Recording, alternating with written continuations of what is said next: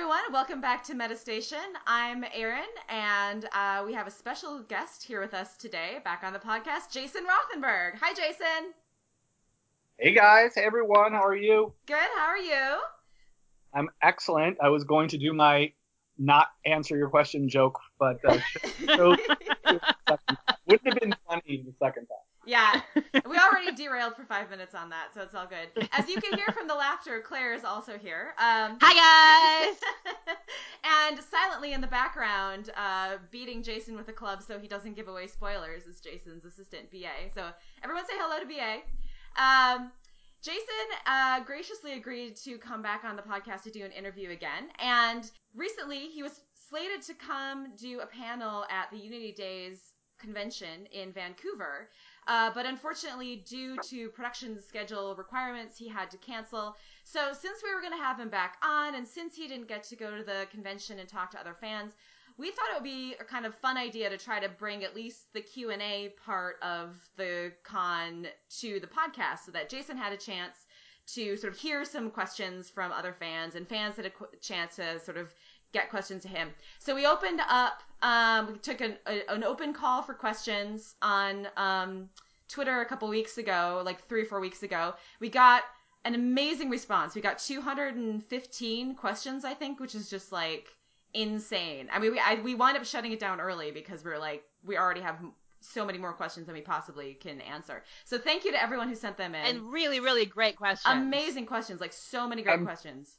All 215 of them were really nice. They were. Everyone was so polite. So we picked about 15 or 16, but those sort of collectively we picked some that we thought, well, basically that Jason wanted to answer that we thought weren't gonna be spoilery or whatever, and we're gonna toss those at Jason now for as long as we have him, and also ramble and go off topic and talk about other things as well, as we always do. Yeah.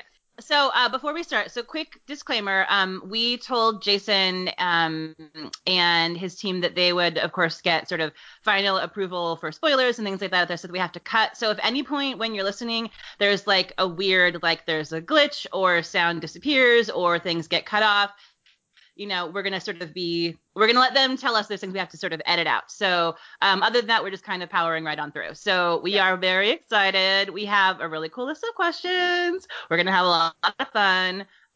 Erin, take it away. Okay. So our first question comes from Denise, and she is at DC Jeffrey on Twitter. And she's also the mother of Robin Jeffrey from The Afictionados, our good pod crew friends. Denise is awesome. And I thought this was a good question to start with, because this is actually the question that Denise asked everyone at Unity Days. Like whenever she, at all the actor panels and stuff, this is the question she asked them. So we're bringing a little piece of Unity Days to Jason with this one. So Denise's question is, not taking into account how it goes down on the 100 Season 5, just in general, would you rather spend 5 years in space with only 6 other people, or 5 years underground with 100 people? It's very hard for me to answer that because, of course, I know exactly how it goes down. Right. My answer would be neither. I'm really claustrophobic, and so the idea of being in a spaceship for 6 years with 6 people terrifies me, and the idea of being in an underground bunker for 6 years, unable to get out ever, terrifies me. I think I would choose make me a Nightblood, let me live with Clark and Maddie and Eden, and learn to fish and things like that. So I choose C, Clark and Maddie. Erin, what about you? I pick space. I totally pick space. I didn't know that I got to make up option C, being on Earth and Eden with Clark and Maddie, but I'm going with Jason. Yeah. I would definitely do that. Well, I mean, I would too, but I feel a little bit like that is cheating. That was not Denise's question. I wasn't going to call Jason like, out, but... No, I wasn't either, but I'll call you out. We have that kind of... Oh, okay. I see how it is. So I think Jason, if option C was Prime Fire, if there's no Clark option and you had to pick, which one would you pick? If there was no option C, you're saying option C is death? Yeah. Yeah. So your choices are prime fire, bunker, or space. I would, not knowing the way it goes down, I would probably choose the bunker because the bunker has a farm and it has an underground aquifer and there's much more space. Spaceship is like literally a tin can. It's only the ring after all, remember. Yeah. That's true. And you could probably die at any second if the life support systems went down. So I would choose the bunker for sure. Knowing how it goes down, I would definitely choose space. Interesting. Okay. Huh. Well. 100%. Well, that's dark.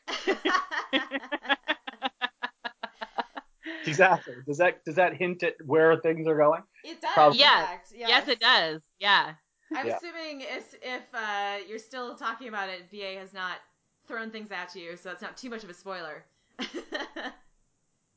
No, I don't think that's too much of a spoiler. I think we find out fairly quickly. Yeah.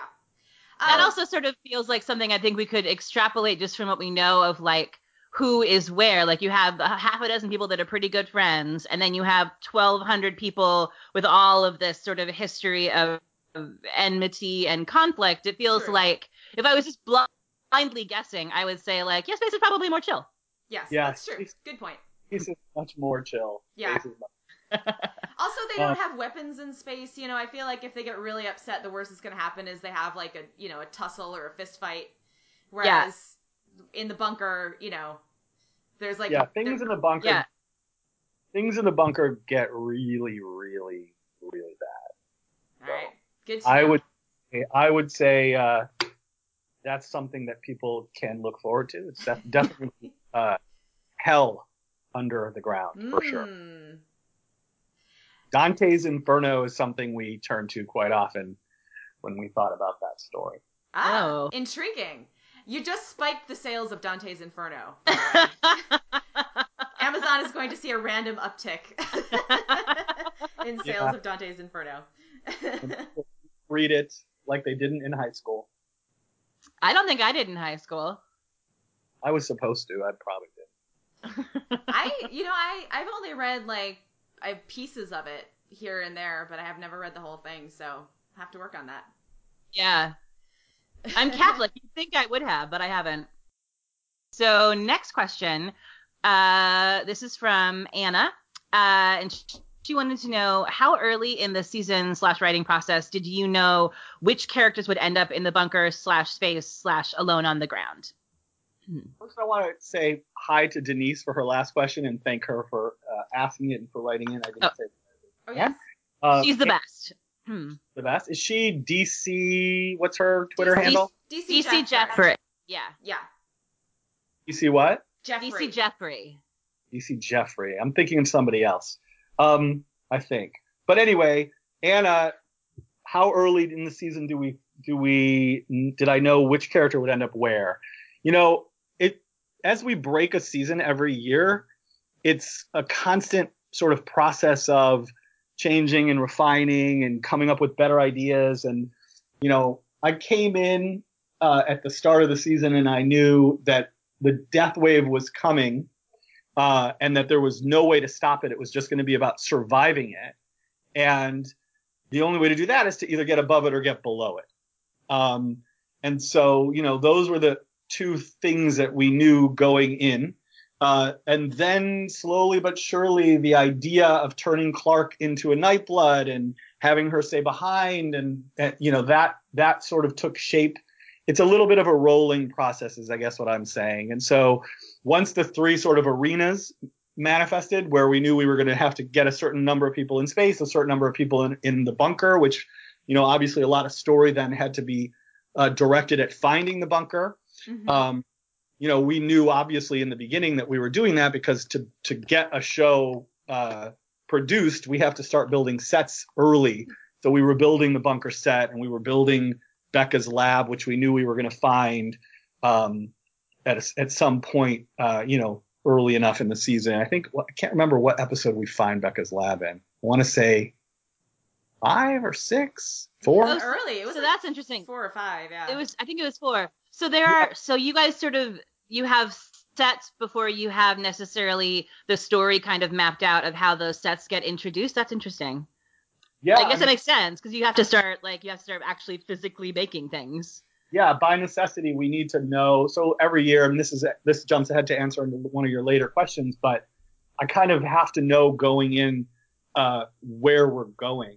Yeah. Mm-hmm. So we do need to build our new sets from early on in before we start shooting, obviously. Right. Yeah. A lot of times we walk onto those sets for the first time and literally the paint is still drying.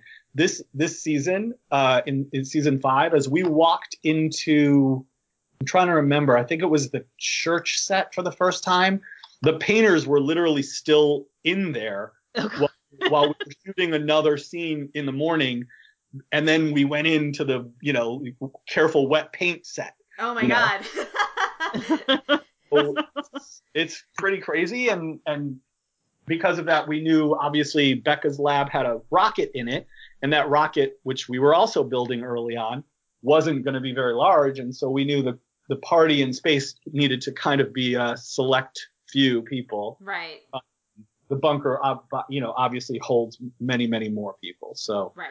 Then it becomes about orchestrating your guest lists, I guess. Yeah.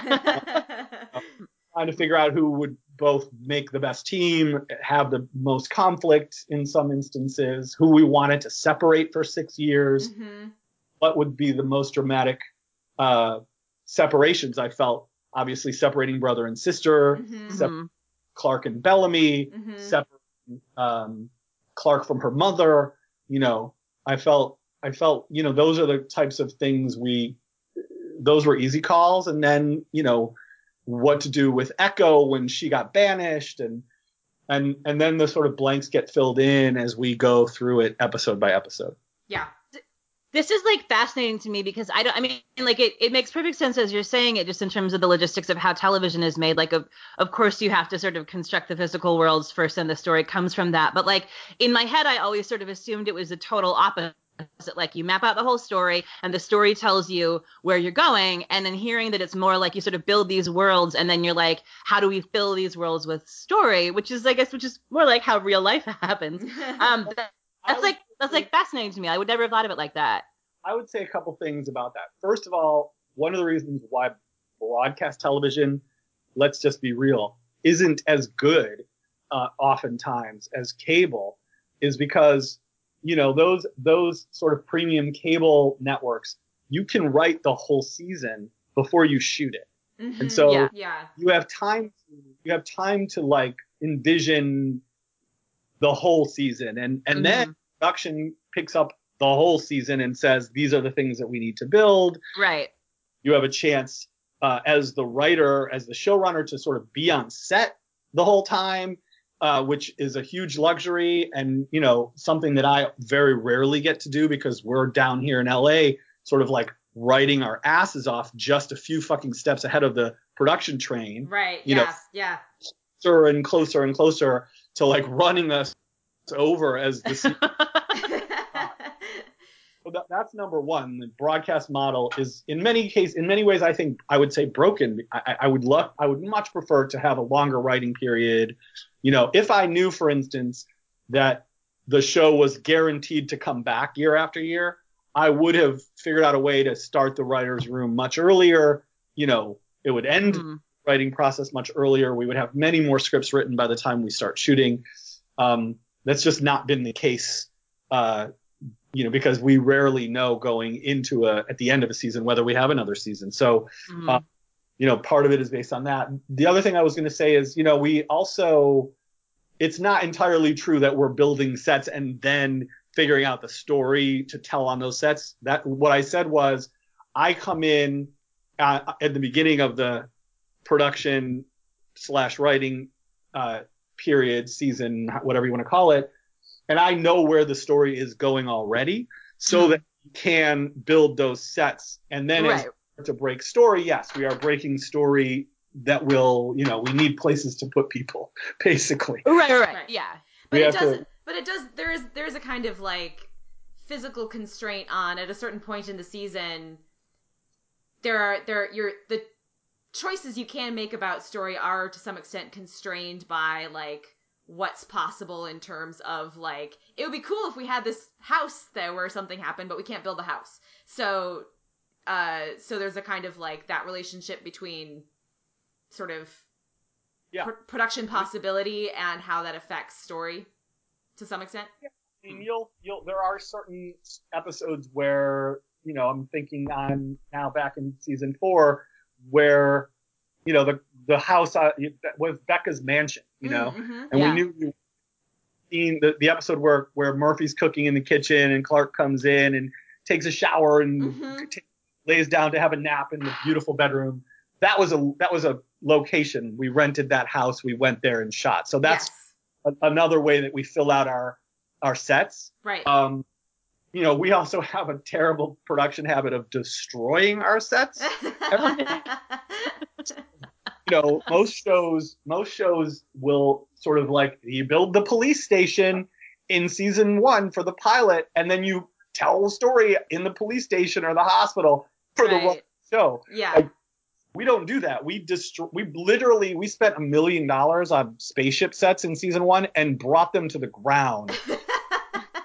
You know, 60% of our sets for season 2, and one of the great things that Warner Brothers and the CW has allowed us to do is because that's now our kind of pattern budget. We get a lot of money that I'm amazingly grateful for at the beginning of every season to build new worlds. You know, we're expanding outward always. Unfortunately, that doesn't mean we have like an endless number of sets. You know, I think back to season, and obviously we blew up Mount Weather. Yeah. So that disappeared as a place for us to put sets. We then in season 3, what damage did we do in season 3? Off the top of my head, I can't remember. Maybe season 3, like everything was pretty much intact, it feels like. But then season 4, I mean, like Polis is gone, right? Like all those Polis sets. Yeah, Arcadia must be gone. Yeah. Season 3, we did damage to people. Yeah. Killed the people in season 3. In season 4, the death wave took out everything. Right. So yeah. We start season 5, and we have the bunker. Clark has found, you know, this sort of last green space on Earth that we find her in at the end of season 4, and there's a village there, and so those structures are intact miraculously. The death wave leapt over the whole village, and so there's killed the people, but the radiation killed the people, but the village is there. So we have new sets that are in this village, which are pretty awesome and serve us well this year. But yeah, Arcadia gets wiped out. That's gone. It's literally like been this crazy. Becca's lab is essentially gone. Theoretically, it would still be there, but you know, Clark isn't spending any time there. She sort of goes on walkabout at the beginning of the season and never returns. So yeah. So yeah, I mean that's been our crazy pattern. We destroy everything we touch. So what you're saying is that if you had just made a procedural, your life would be so much easier. But you decided to make it hard for yourself. Yeah, but you know, the truth is, the reason the show stays interesting to me creatively is because we change it every year. Like I could, for sure. Oh yeah. I think I would do well in a procedural, which was about. I mean, listen, I know people love procedurals; they do really well, but I personally don't watch them and really can't understand creatively staying in a formula that strictly for more than, you know, one season. Yeah, so yeah. By design, but yes, it's definitely got its challenges. Yeah. And it's interesting too, actually, sort of thinking about it from like a viewer perspective and thinking about like the ways that, you know, that we analyze what's on the screen, that the sort of network TV time, like schedule that you're on, that Titan schedule versus cable too. I imagine it would really affect like what you're able to do with mise en scene, you know, like the amount of sort of control and precision and whatever you're able to sort of assert about like what's on the set, what precisely they look like, and all that kind of, and like sort of what details you want to put in early versus later, which is, you know, one of those little things, but I think that it's kind of interesting to like knowing the sort of challenges that you're working with in production and how that can affect some of those decisions is interesting from a viewer standpoint. Sure. I mean, I think, you know, the truth is that we have brilliant people working on the show. James Philpott, who's the production designer, has been since season 2, is so good at creating worlds, and his team is so good at filling in those worlds with believable stuff. Oh yeah. So that it never feels like a set. No, it definitely doesn't. Mm-hmm.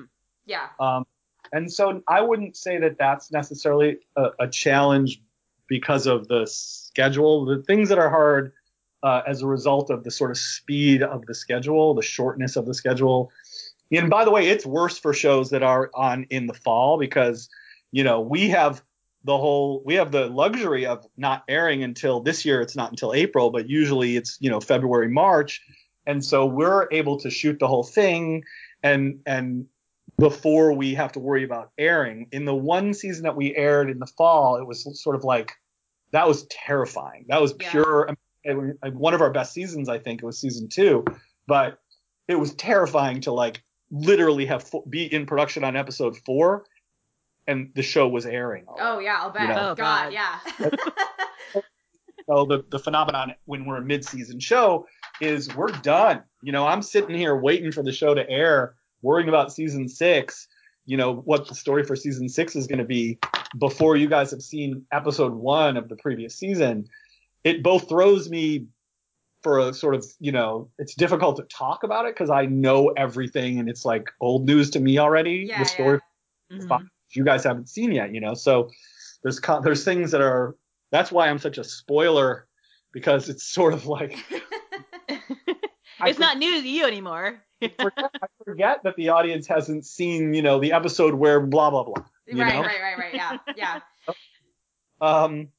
But yeah, I mean, I think the thing that's tricky about the production schedule is just that we don't have time to, you know, despite what I just said about having that extra time because we're mid-season, our production schedule is the same. It's not like we can shoot for more weeks, you know, from, you know, beginning of August till sometime in January, regardless of, you know, and it doesn't change. It's not changeable.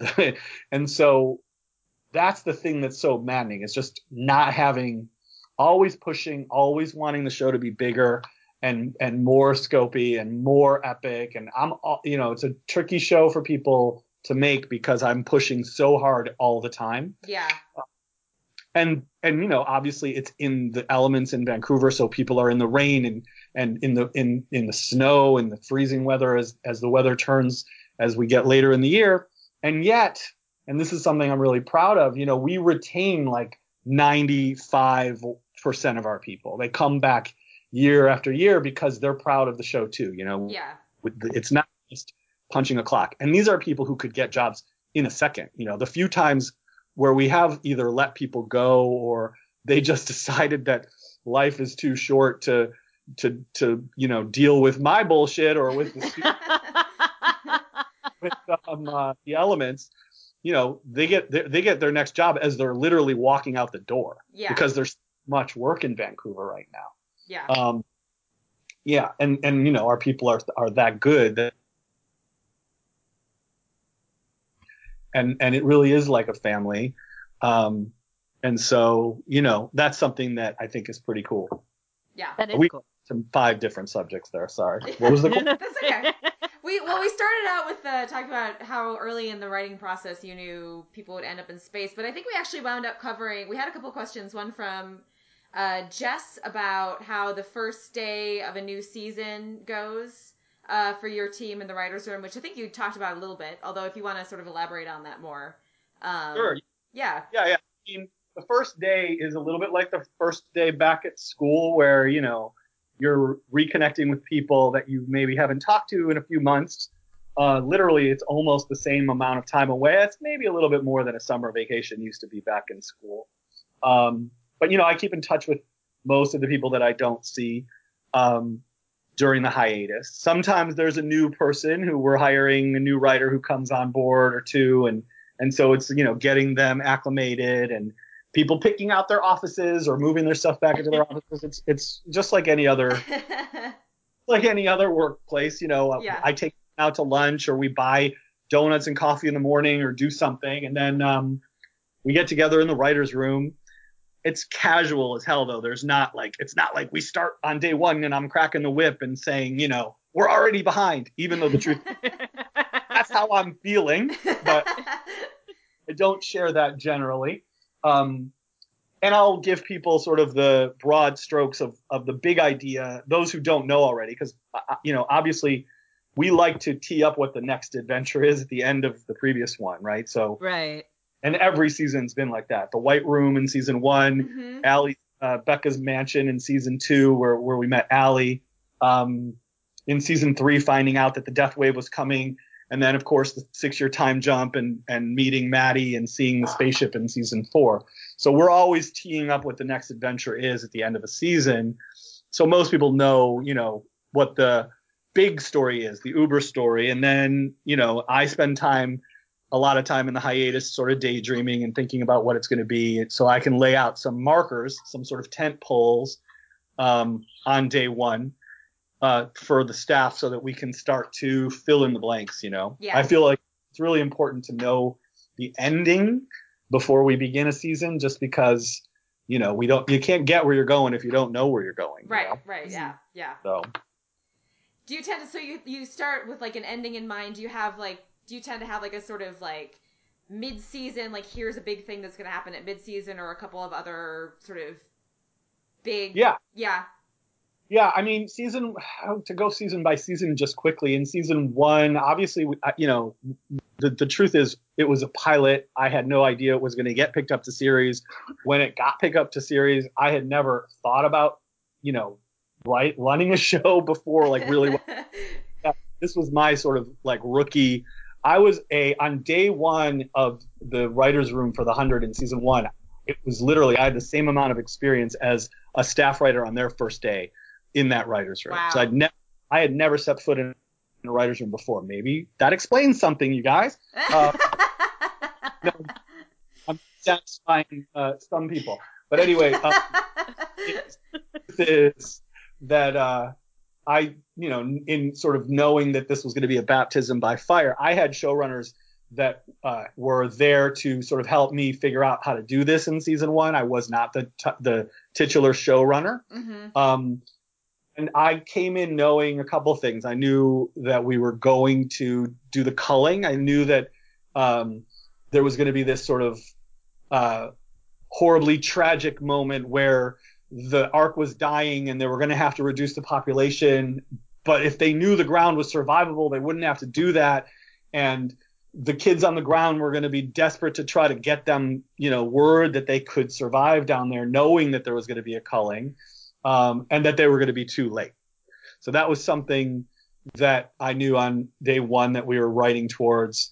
And I also knew that we were going to end up in Mount Weather at the end of the season. Okay. But I didn't know, for instance, that we were going to bring the Ark to the ground. That was an idea that came up in the room. I think it was Bruce Miller, who has gone on to greatness with. Yeah. I think it was Bruce's idea to bring the Ark down. I can't remember exactly, but I want to give him credit for it. And my initial reaction to it was like, "Are you fucking out of your mind?" Like, $750,000 or $1 million worth of sets, and we're gonna just like crash them to the ground. And he was like, "Yeah, sure, why not?"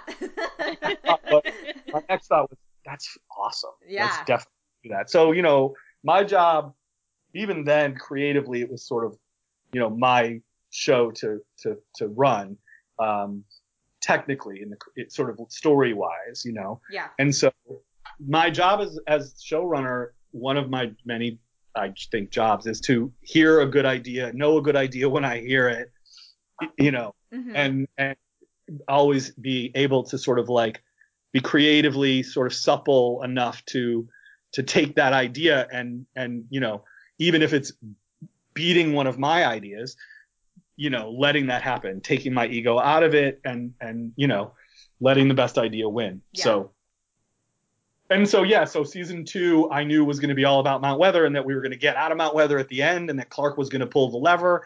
Things like that kind of evolved as the sort of specifics of pulling the lever evolved as we were breaking the show. But I knew from the beginning that the whole season was going to be sort of built around getting them out of Mount Weather. So much so that as we were doing it, I remember feeling distinctly around episode 8 or 9 of that season breaking story, like I felt like we were spinning our wheels, like putting off the inevitable, and we still had 6 episodes to figure out what to do.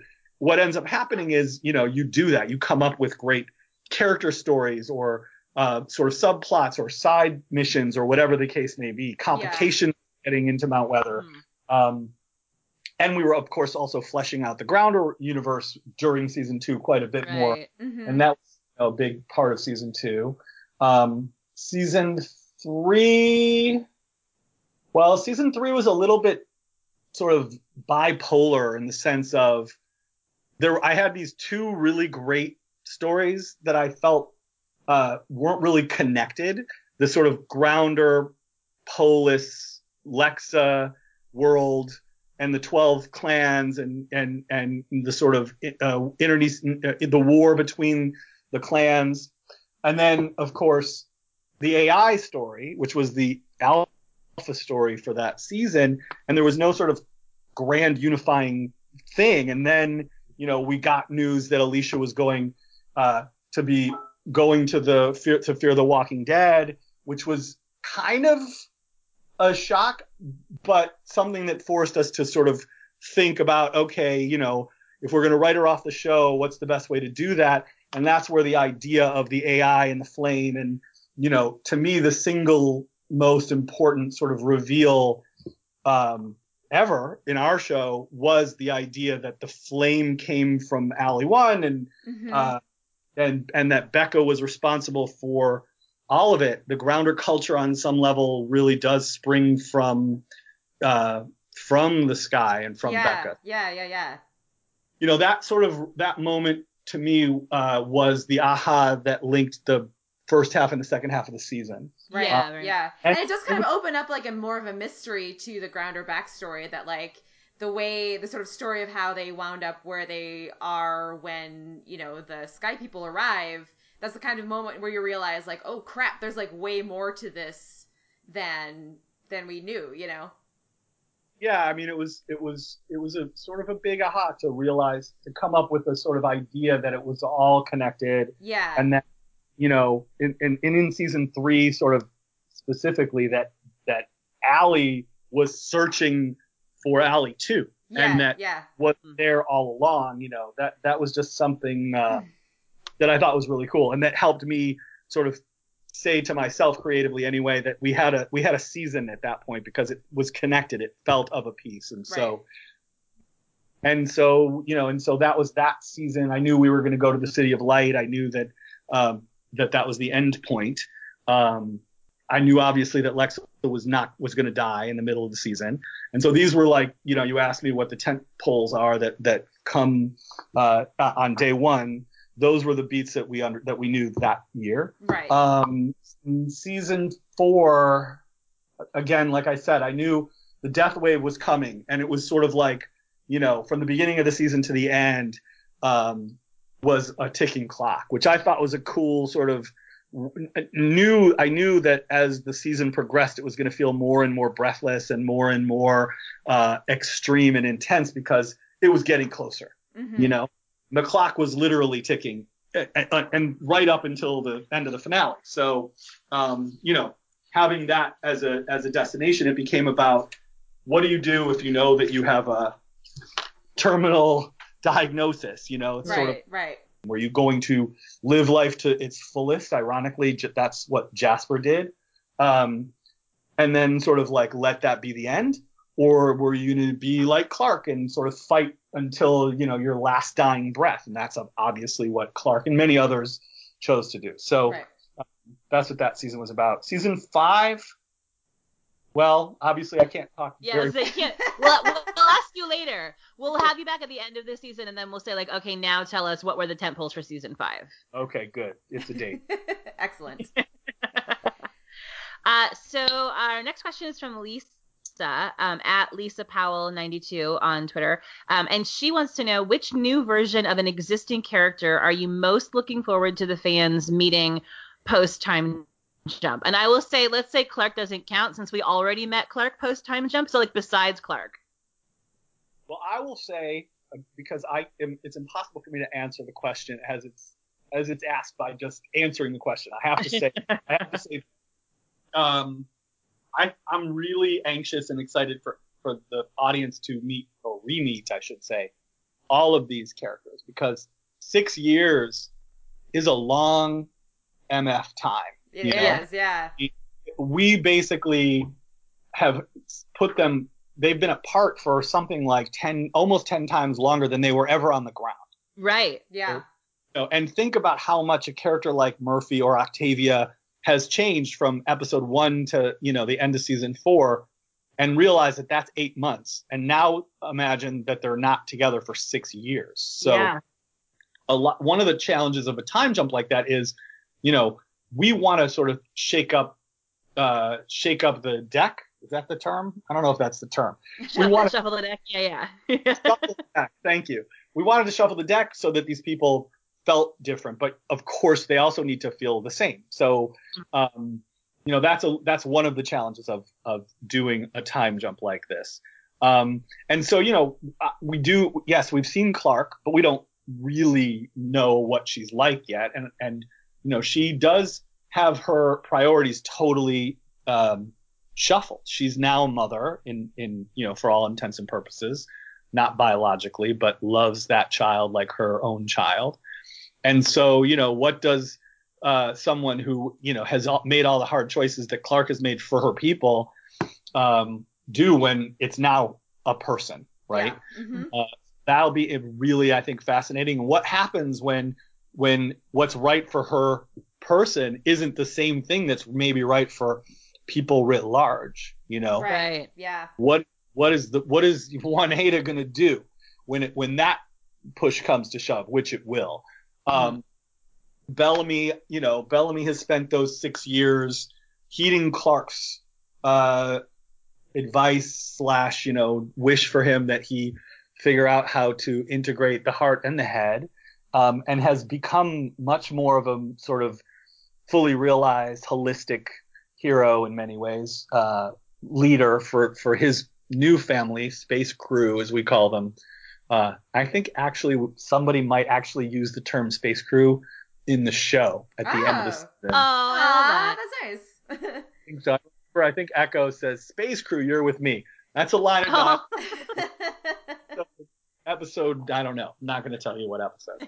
But anyway, and then, Octavia. Octavia, if I were to answer the question with just one person, it would probably be Octavia. I think she's the character that I am both the most anxious and interested to see what the audience reaction is, because she's the life underground has not been easy, and to keep her people together, things have had to happen. I'm not going to say much more about it other than that. Sure. So, for me, it's about, we've seen our good guys do horrible things, and the show lives in the gray areas for us. Mm-hmm. And as long as we understand a character's choices, and I think most often we've been successful at, when our good guys do bad things, sort of understanding why they were doing it. Yeah, and same for the bad guys most of the time too, I would say. Totally. Yeah. I mean, that's important to me also, to make sure that every year, whoever the guest cast is, these new characters, these new challenges, antagonists, whatever you want to call them, that we get their perspective also. And I think for the most part, we've been really successful at that. I loved Dante. I thought Ray Berry's character was so fascinating in season 2. Yeah, he was great. such a great performance by my friend Ray. And this season we have these 3 new main guest stars, and they're all amazing in different ways. And I think ultimately, except for maybe McCreary could be the first straight up. I put McCreary in the Cage Wallace category.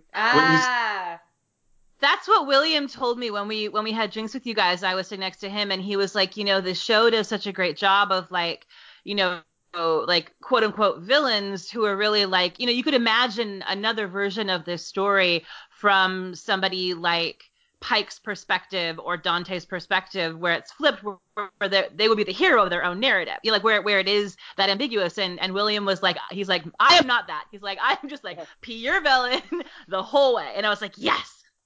Yeah, it's true. He's right. But, we did definitely set up this new story about a group of prisoners, hardened, maximum security prisoners that were so awful that they were sent away off the planet to mine an asteroid, right? So it needed to be sort of true to that idea. They're not a bunch of like Boy Scouts that got sent on that right. Thing, And so, and McCreary is as bad as they come. Diyoza is a different animal altogether. She's definitely much more of the more nuanced villain. Definitely more of a Dante than a Cage, I would say. So yeah. But it is fun sometimes. Like I think it's fun sometimes to have that one character that you can just purely cheer for them. Like when Cage died, we could all just like cheer without any sort of like any reservations whatsoever. Yeah. Occasionally it's fun to have that guy. Yeah. Yeah, and it's funny in both cases. I'm trying to remember. I think I'm pretty sure that for one reason or another, sometimes network and or studio ask for things because, they're either not in love with the performance or they feel like they need to see something that they're not seeing. And I think in the case of, I can't remember exactly, but I feel like I was in love with Dante, and, I cast Ray, like I said before, is a friend of mine. Our sons played basketball together back in that day and age. And, Ray and I were talking on the sidelines of all these basketball games, and I was a huge fan of his from his work, prior. And I was like, I'm writing you a character. There's no way I'm not working with you. And so I wrote Dante for him. He's a painter. Dante became a painter. But anyway, he's like a 70-year-old man. And I think he may have been like, I don't know, I don't want to say this, but maybe the oldest actor ever on the CW. So they really wanted us to have. They wanted us to have a sort of younger, more demographically correct, I guess is the word. I don't know how. That's where Cage came from. So and so that became an opportunity to both cast Johnny, who was amazing, and he's great. He did such a great job. Yeah, he kind of ruined Empire Records for me, but he's so good. It's true. You can't watch Empire Records now without going, oh, Cage Wallace. I know. That's devastating. Yeah, he was awesome. I guess the point I'm making is things, again, this is about being a showrunner. Like, you're always making choices and decisions and pivoting and having to like change. You find out an actor is leaving, you find out an actor is sick, you find out an actor is an asshole, you have to be able to creatively go with that flow and make sure that the story is still whole and works, Yeah, for sure. And because of the nonstop madness, as I said before, to get back to the theme of like the train running up on your ass, it's like production train, you got to do it fast. You got to make those choices fast. And sometimes they work, and usually I think in our case they have, and sometimes they don't. I was going to say, in the case of The 100, I think almost 9 times out of 10 or more, it's worked out great. Like the amount of amazing talent you guys have found, especially, among actors who weren't well known before you guys found them, is just like incredible. Yeah, the cast is great for sure. We have great casting people. Mm-hmm. Mm-hmm. You know, I like to take a little bit of credit for pulling triggers on the right people, but you know, for a large part, it's usually undeniable. You know, Yeah. like someone, Lindsey Borgen comes in, and I just tweeted about this the other day, but her audition, it was just, you know, there was no reason to continue. It was just obvious. Right. You know. Yeah. Yeah. That doesn't happen all the time. And, you know, sometimes it's the opposite. You know, I have to say, there have been times, I'm not going to lie, where like someone doesn't pop and you have to sort of like alter your plans in the other direction. You know, Yeah. like you had a plan to do something, but the actor is just not carrying that ball. And so you've got to sort of, you know, you whether they're difficult on set or whether they're, you know, an asshole or whatever the case may be, you know, to other people, you have to make allowances creatively for that sometimes, unfortunately, too. Yeah. But you know, for the most part, it's been, in our case, for the 100, you know, recognizing talent who come in for an episode and maybe are supposed to have like a small part and saying, holy shit, that person's really good. Let's keep them around. You know, I have to say Richard Harmon in the pilot was John number 1. In fact, I don't think we gave him the last name Murphy until somewhere halfway through season 1. He didn't even have a last name. He was John number 1. John number 2 was Mbege, who later got a last name because Murphy did. But Richard was so good every single time he was on camera, every single time he had a line. And he was kind of a douche, obviously, in season 1. He was kind of a homicidal ass. I was going to say, like, douche might be a little bit gentle. Yeah. He was a murderous psychopath. Right.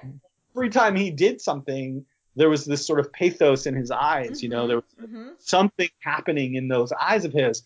And in fact, at the end of season 1, I felt like one of the things I regretted is not the right word, but one of the sort of like, I left some money on the table, if you know what I mean. Yeah. Like I knew that there was so much more he could do. And so I set a goal for season 2 of dimensionalizing Murphy so that the audience saw him differently. And, you know, all it took was one episode, literally, right. You know, the first episode where he's in those scenes with Raven in the dropship talking about how, you know, his father, who stole medicine for his son and got floated for it. And all of those scenes, those 3 scenes, I think, literally, like, the audience fell in love with him, and it's been the best ever since. Some people will now say that they loved him from the beginning. Say that says more about them than they want it to. For me, honestly, it was, I mean, those scenes were incredible, and Richard and Lindsay, just, like, they have incredible chemistry, and, like, they're both phenomenal actors, and they were amazing. But honestly, like, I came around on Murphy, it was like Murphy and Jaha. Like, that dynamic was just so much fun, you know? Yeah.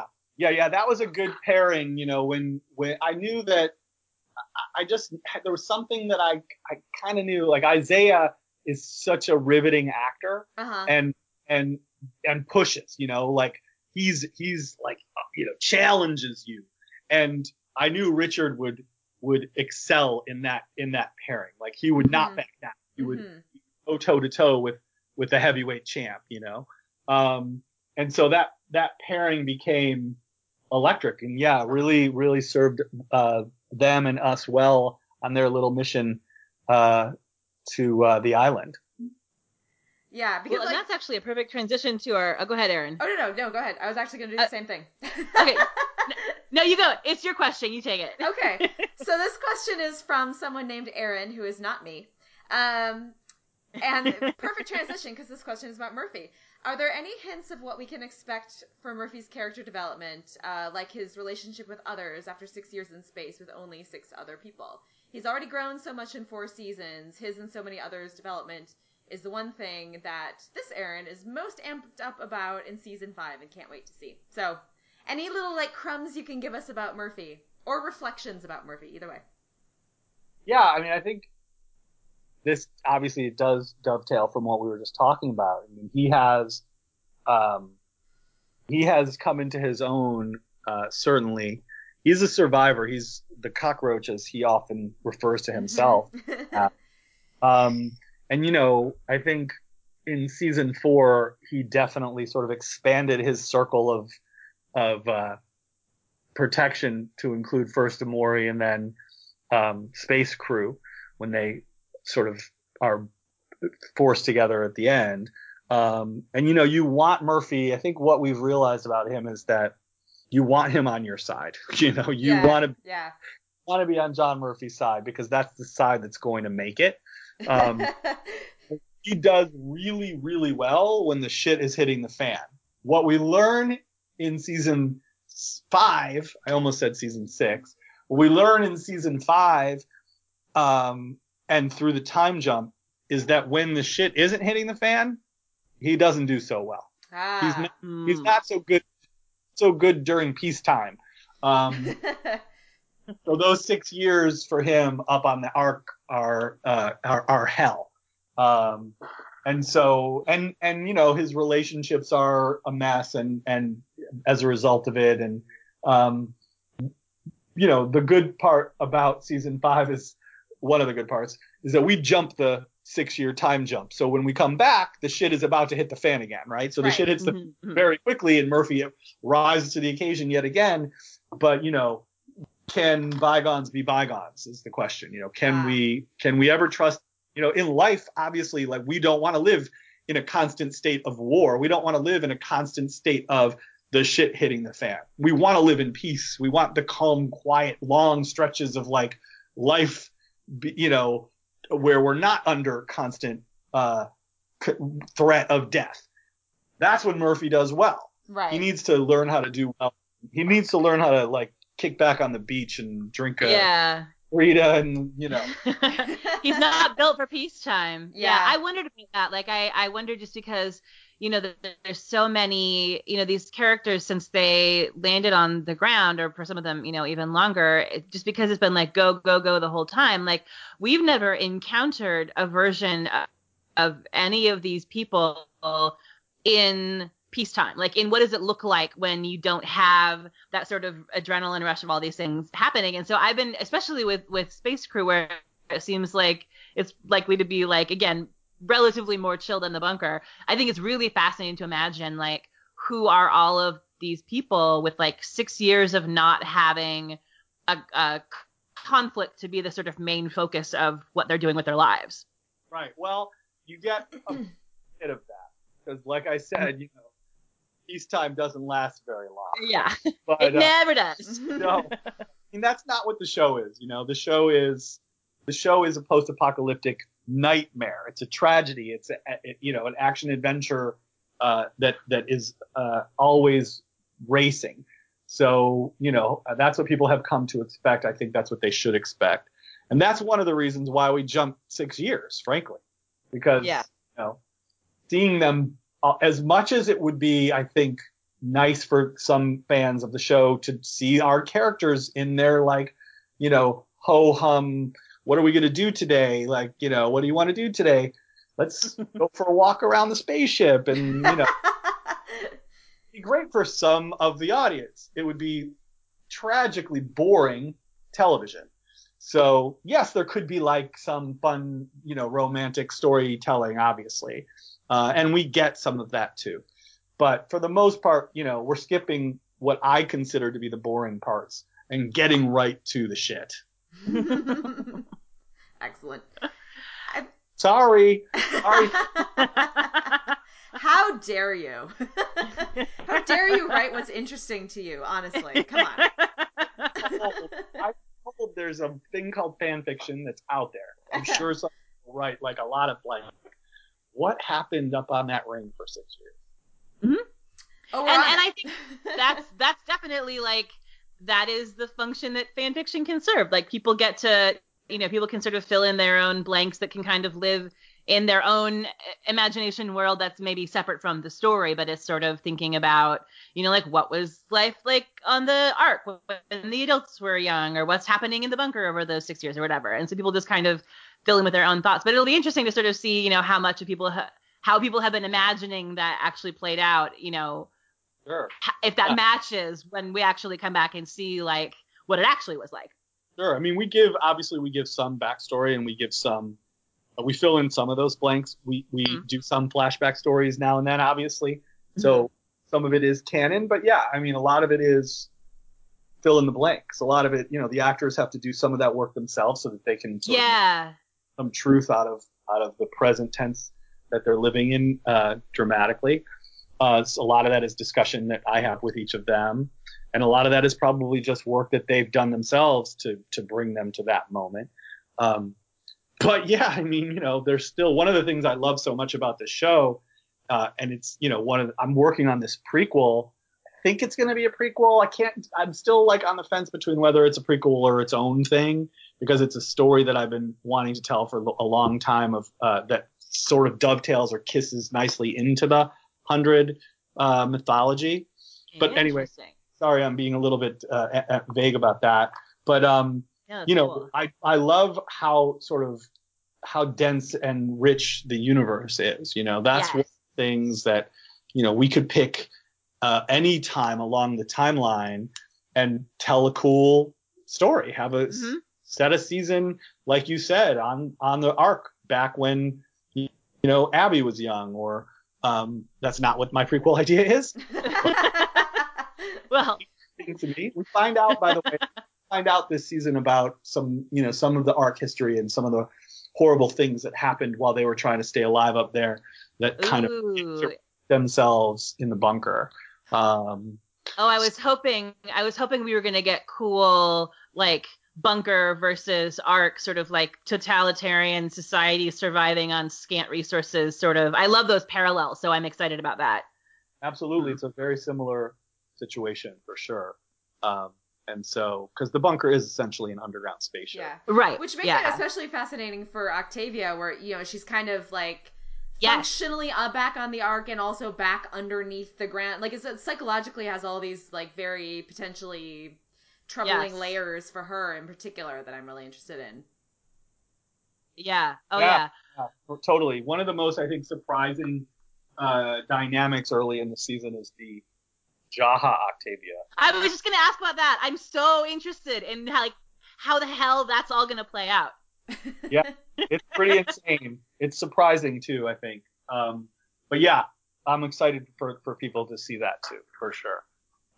And so, yeah, I mean, I think one of the things that I like the most, I have no idea, by the way, where this conversation started, but that's okay. But that's fine. But I like the most, and it keeps me inspired, is sort of how the history of this show and the world and where we've come from and where they've come from. And I would love to tell the story of the first Grounders and how Becca, was taken in by the Second Dawn cult and what happened there. And, all of that does sort of play into where the prequel lives a little bit. Oh, cool. Excellent. Claire and I just we love Bill Cadigan. Yes, we were like the Becca, like the question of how Becca and Bill Cadigan came together and sort of dubbed it, like, we are obsessed. So if you chose to do that, we think about this all the time. Yes. We'd be very excited. Let's just say Cadigan didn't like Becca very much. That's what we thought. That's what we thought. Yes, like they're kind of they seem to have very kind of conflicting ideologies, let's just say, in some fascinating ways. And Becca's existence and the existence of Nightblood, which she obviously was as a result of the protection she was giving herself, destroys Cadigan's whole theology. Right. Yeah. And so he would not like her. Okay, so next question comes from our friend Samantha, who's at Sam Casey's on Twitter. She reviews the show for Telltale TV, and she's one of our friends from our panel crew for Unity Days. And her question is, you've talked a little bit about how being with Maddie and taking her in as a daughter has made Clarke more understanding of Abby and everything she's done for her. Abby and Clarke's relationship is one of my favorite on the show, and I'm super excited to see Clarke as a mom herself. Can you talk more about the relationship between the Griffin women in the past, over the time jump, and anything you can tease about their reunion or their relationship going forward in season 5? Yes. Great question. For me, obviously, everything began with the Griffin women. Mm-hmm. The relationship between Clark and Abby is the first thing we see in the first scene of the pilot. When Clark wakes up in her cell or the cell door opens and eventually, Abby shows up and says, "You're going to Earth." If not the most important relationship in the show, it's definitely one of them. Obviously incredibly strained for the first couple seasons. I think Clark realizing that Abby played a big role in the death of her father,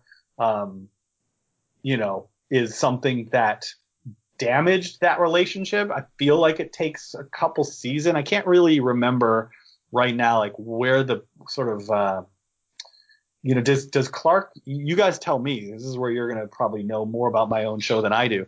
I'm on it. Where is the moment where Clark kind of accepts what Abby did and understands why she did it?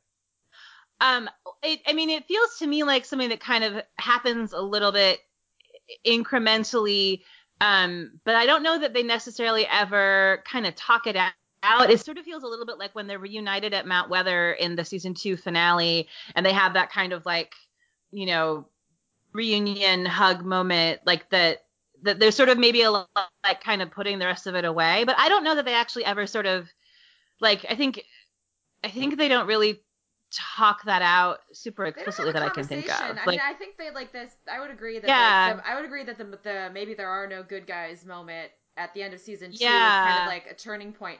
But I think honestly for me, I think the moment where it was like most clearly legible, on screen that that Clark completely understood what Abby, like, the decision that Abby had made on the arc and why she made it was in season 4 in, was it episode 11? The one after Die All, Die Merrily, where Clark had pulled the switcheroo that, like, she had grabbed the bunker. And yeah. And she and Abby and Jaha have that conversation, where they're all kind of like, I feel like what's that? We're back on the arc, making the same decisions we made before, kind of thing. Yeah, sure. I think that the parallels definitely season 4 were rich with them. I feel like the decision Clark makes early in the season to keep the truth from the people. Yeah. To the truth from the sort of gen pop of Arcadia is really analogous to the decision that Abby made to keep the truth from the gen pop of the Ark, that the Ark was dying, and really put her on the opposite side of what her father was advocating back on the Ark, which was that everybody needed to know. Right. Yeah. Mm-hmm. Yeah. And that's so interesting to me just because I loved those season 1 parallels, the way that, Raven and Clark and Bellamy sort of mirrored Kane and Abby and Abby and Jaha and Jake on the arc in that kind of story. And what I liked about it was I feel like that sort of that really challenges, I think, Clark's perception of herself as her father's daughter. Like the sort of her conviction that I feel like she probably always had, that if she was in that situation, she would do what her father did, because when it was hypothetical, it was so clear to her that she felt like Jake was the one that was morally right. And so I loved watching her be put in that position and having to sort of rethink, like, maybe the choice that her mom made, or maybe the choices that Jaha made are worth like considering in a way that she hadn't before. So I thought that was like the way those lines were drawn, and the way, that Jake story was like so present for her, I thought was so cool. Yeah, I mean, I think, by the way, Chris is another actor who we hired for Searchers, who I loved working with so much, and I would love to find more things for him to do. I see him tweeting occasionally. He really wants to do Jake flashbacks. We tweet about this constantly. I'm just saying. No. By the way, there was like a Netflix movie called Bright, which I watched, and he's suddenly, I couldn't recognize him physically, but his voice was so obviously Chris Brown. I was like, holy shit. But anyway, I love seeing the cast go on to do great things. Not that was necessarily great, but you get the point. Yes. But anyway, so yeah, I mean, I think that's the moment for me that Clarke, when she is in that position as the leader, forced to make a choice that is morally complicated in order to do what's best for her people, which, is only something you can relate to when you're in that position and have to do it. Yeah. So yeah. to me, that's probably the moment. I don't know that we ever articulated it overtly, but where Clarke began to understand. Yeah. And on some level, to get back to just the Abby Clarke of it all, Abby's in the position as a parent of sort of, realizing that her child, who she's sort of at the beginning of the show fiercely trying to keep safe, is the one, like what it must be like to have a child who is beyond special. Yeah. And we see that sort of trajectory for Clarke and Abby, where at some point, Clarke says to Abby, you may be the chancellor, but I'm in charge. It's like she's on the rise. And then at some point, Abby kind of has to let go and let her awesome child be awesome and sit back and take a back. That's kind of the role of a parent, universally. We have to, I have children of my own, and I have one who's 18 going on 19, going to go away to college in the fall. And I have a little one too. So, but I'm with my son in the process of having to let go and having to realize that, he's now got to go live his story, and I can't really impose my will on him. I never could, but realizing that I have to stop fighting against it is a thing, and Abby's had to do that. And I think interestingly into season 5, Clarke having a child, having a sort of, parental bond with Maddie goes through the same thing. And definitely there's a bit of sort of karma also. My dad used to say to me, wait till you have kids of your own. You're going to, you are, in so many words. And lo and behold, karma's a bitch. I definitely sort of see so many things that happened when I was growing up, things that I put my parents through in a different way now that I have been put through the same thing. Only word. And so it is with Clarke. So she'll definitely come to understand her mother much more from being a mother herself. Abby doesn't know she's a grandma.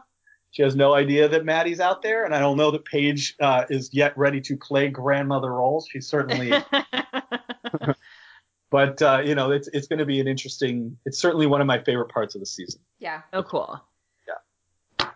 And it must be hard for Abby, like one of the challenges for Abby, and I can imagine over the time jump, is the separation from Clarke and not knowing if she's alive or dead. Especially going back to season 1 when the thing driving Abby all through season 1 was, having to cling to that fierce belief that Clarke is alive down there, against all odds and against all evidence, and fighting to get down to her, and then, being trapped underground without any contact and not knowing. I imagine that must be a huge weight on Abby. Oh yeah, totally crushing. I mean, to say that Paige Turco's performance this season, wait till you guys see what she's done. It's bananas. It's so good. Like I love her. I knew she was good. She's been good since the beginning. But what we've done with her character this season, and I'm so happy that nobody has any idea of what her story is. I don't want to spoil it at all. At some point when we begin to see episodes and that story comes out, I'll be happy to talk about it. It's really it's an important story in terms of something that's happening in our society today in a big way. Ooh, interesting. It's also just a beyond good performance. I really, really would love it to just get recognized in a wider way. I doubt it will because of, genre shows sort Yeah. of dismissed as being like intellectually lesser, which is really shitty. it deserves it. And I Yeah. think people will, it'll get recognized for as good a performance as it is. I'm so happy. It's really been mind blowing to me all season. But yes, you're right. I mean, being trapped in the bunker, which they are, is crushingly difficult. Both for Clark and for Abby. I mean, her mom is down there and she doesn't know whether she's alive or not. Yeah. As we from the end of season 4, it's been 6 years, so she's been safe to come up for a year, and they haven't. So yeah. She has no idea if they're all dead down there. Right. And that's really, that's difficult, obviously, to say the least, for Clark too. So yeah, for sure. Reunion. Oh, I feel like that one. Yeah, that's a powerful reunion for sure. Excellent. I'm so excited. Yes. Yeah. Okay. So the next question I want to ask actually kind of goes along with this, just in terms of like, so we know that like it's a really, really tough time in the bunker. We know that it's hard for everyone wherever they are. And we talked a little bit before about the kind of like, hashtag hugs and death. So this question is from Rachel, at Velvet Tread. Do you still consider hope to be a major theme in the series, and can we expect brightness amid the post-apocalyptic nightmare in season 5? Hope? There's hope in the 100? I don't know. No. I don't know. Honestly, the truth is, here's the truth. I don't think hope is a theme in the show. I do think it's important to have hope, and I do think it's important for there to be lightness within the dark story that we're telling. And I think sometimes it's gotten too dark, perhaps. Yeah. Sometimes it has. Maybe it's been like, relentless.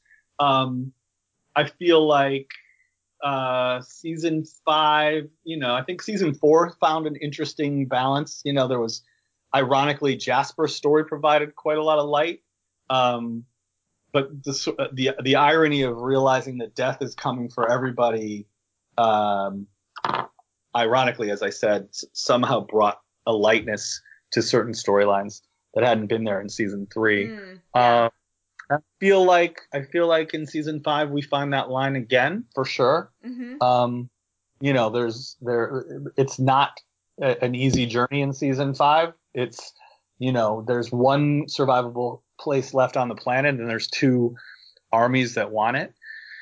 And so I think historically, when that is the dynamic, people don't just link arms and sing Kumbaya and live happily ever after, unfortunately. So it's a difficult, dramatic season, and the show is a tragedy, as I say all the time. Yeah. So we traffic in heartbreak. Like that's what the show is trying to move you to tears most of the time. Mm-hmm. I do think we need to find laughter too, maybe sometimes, as I said before, more than we actually have. But at the end of the day, it's a post-apocalyptic nightmare, and anybody who's coming to it needs to know that. Like, nobody is safe. When I say nobody is safe, I mean it. I am here to say, like, on the season 3 poster, it says no one is safe. Yeah. So, and no one is. So, period. End of story. There will be hope. There will be hope. Everybody has hope. You have to have hope. There has to be something to fight for. We're fighting for the people we love, and to stay alive. It's funny, the other night I tweeted about this the other day, stupidly probably, but there was like a SWAT team and a bomb squad, and all these cops were in my neighborhood looking for some guy who like attacked someone on the street near my house and robbed a bank or something, or a jewelry store. And he was on the loose, literally on the 2-block radius of where I live. Oh my God. blocked off. There were helicopters in the sky. You know, cops came door to door looking and saying to us to like not leave the house. And I sat up with a baseball bat, like I was going to stay up until it was done to make sure that nothing was going to happen to the people who I love, you know? Yeah. And so, you know, what was I going to do? If a guy came in with a gun, I'd be like dead. But that like instinct kicks in. Yeah. Absolutely. Like I felt that for sure. Yeah. 100%. And that's where these characters live every moment of their lives, Yeah. you know? And it's about who are your people? Who are you willing to do that for? Right. So, and I think a lot of the emotion of the show comes from that. And a lot of the, I think, surprises in season 5 come from redrawing those lines. You know, Yeah. not the same as it was in season 4 and prior to that. It's different now. People have different allegiances, and like I said, the lines have changed. Yeah. So I think that's one of the more interesting aspects of the show. It's interesting. So sorry, Hope. Sorry. Question. It's interesting to me that you said you thought that Jasper was kind of like a source of light in season 4. That transitions into another question we got from Jessica at Jessie Monkey, I assume on Twitter. She says, so I personally loved what you did with Jasper. He was one of my favorite characters on the show, and I think it was an important story to tell because it would probably realistically happen to someone, and I think it made sense that it happened to Jasper. So the question is, will Jasper's memory be felt since it's been 6 years since he died? Yeah, I mean, first of all, thank you for saying that.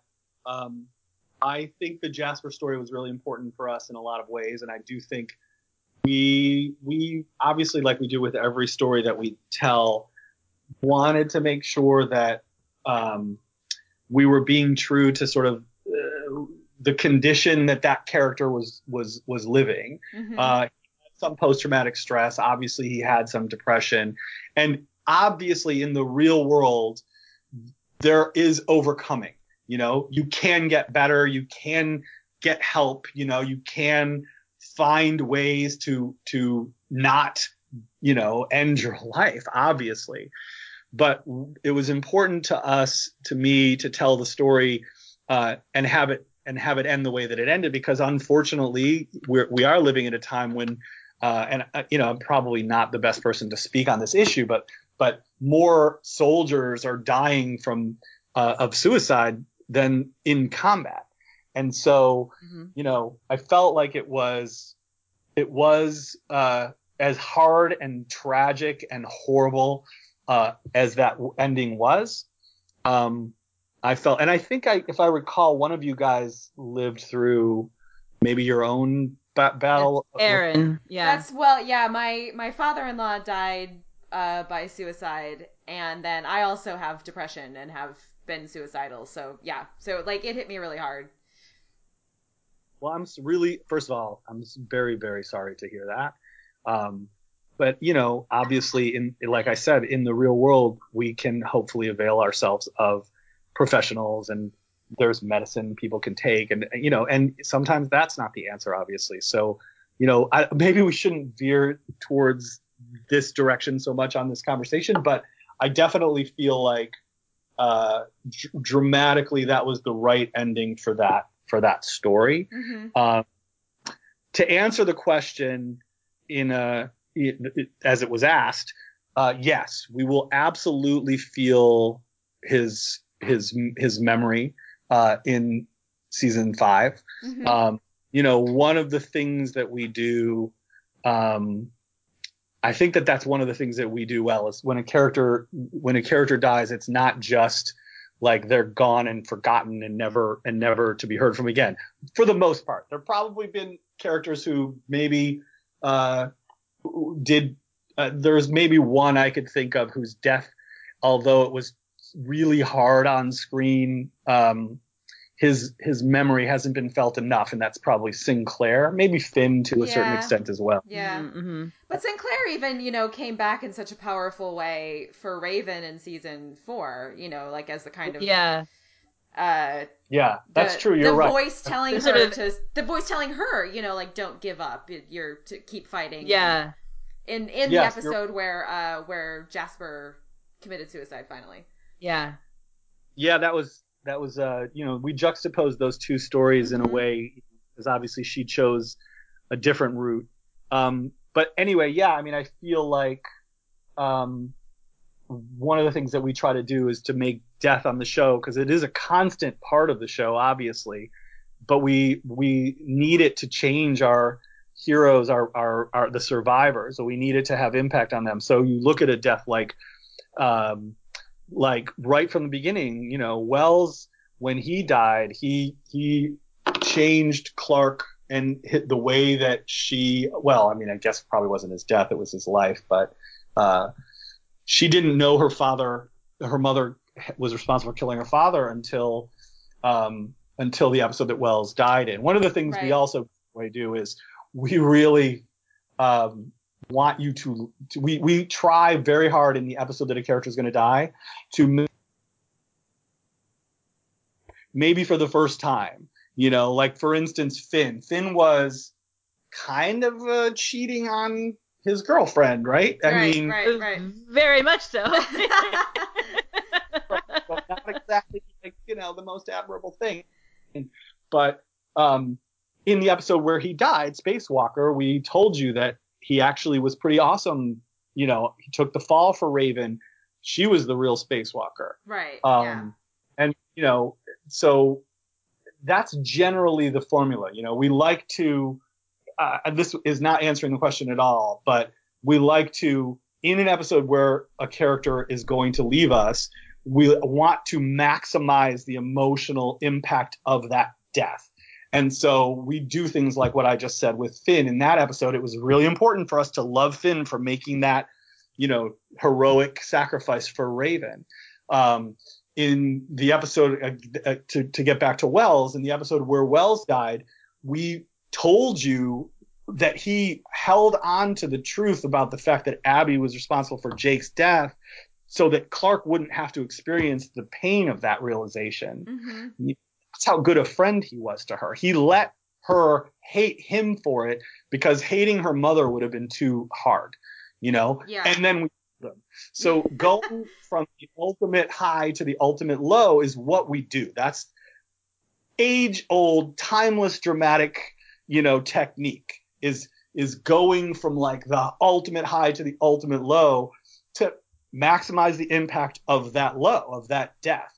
So, you know, sometimes maybe we've gone a little too extreme with it, but that's what we do to sort of maximize those moments, to maximize the emotional pain of those moments. We want it to hurt. We do. I hate to say it that way because I don't want to hurt people for real, obviously, but it's a tragedy. So, you know, and certainly not to compare myself or our show to Shakespeare, but Romeo and Juliet is a pretty great example of, you know, Romeo takes poison that makes him look dead. Juliet doesn't know, so she fucking sees him dead and kills herself. He wakes up, sees she's dead, kills himself for real, right? Right. A happy story. So that's kind of, you know, what we're going for. So anyway, I'm sure I'm getting tons of viewers with that. Come to the 100. Yes, come watch the show. Yeah, exactly. You'll never be happy again. Well, I mean, I think the thing like sending me mean tweets. Anyway.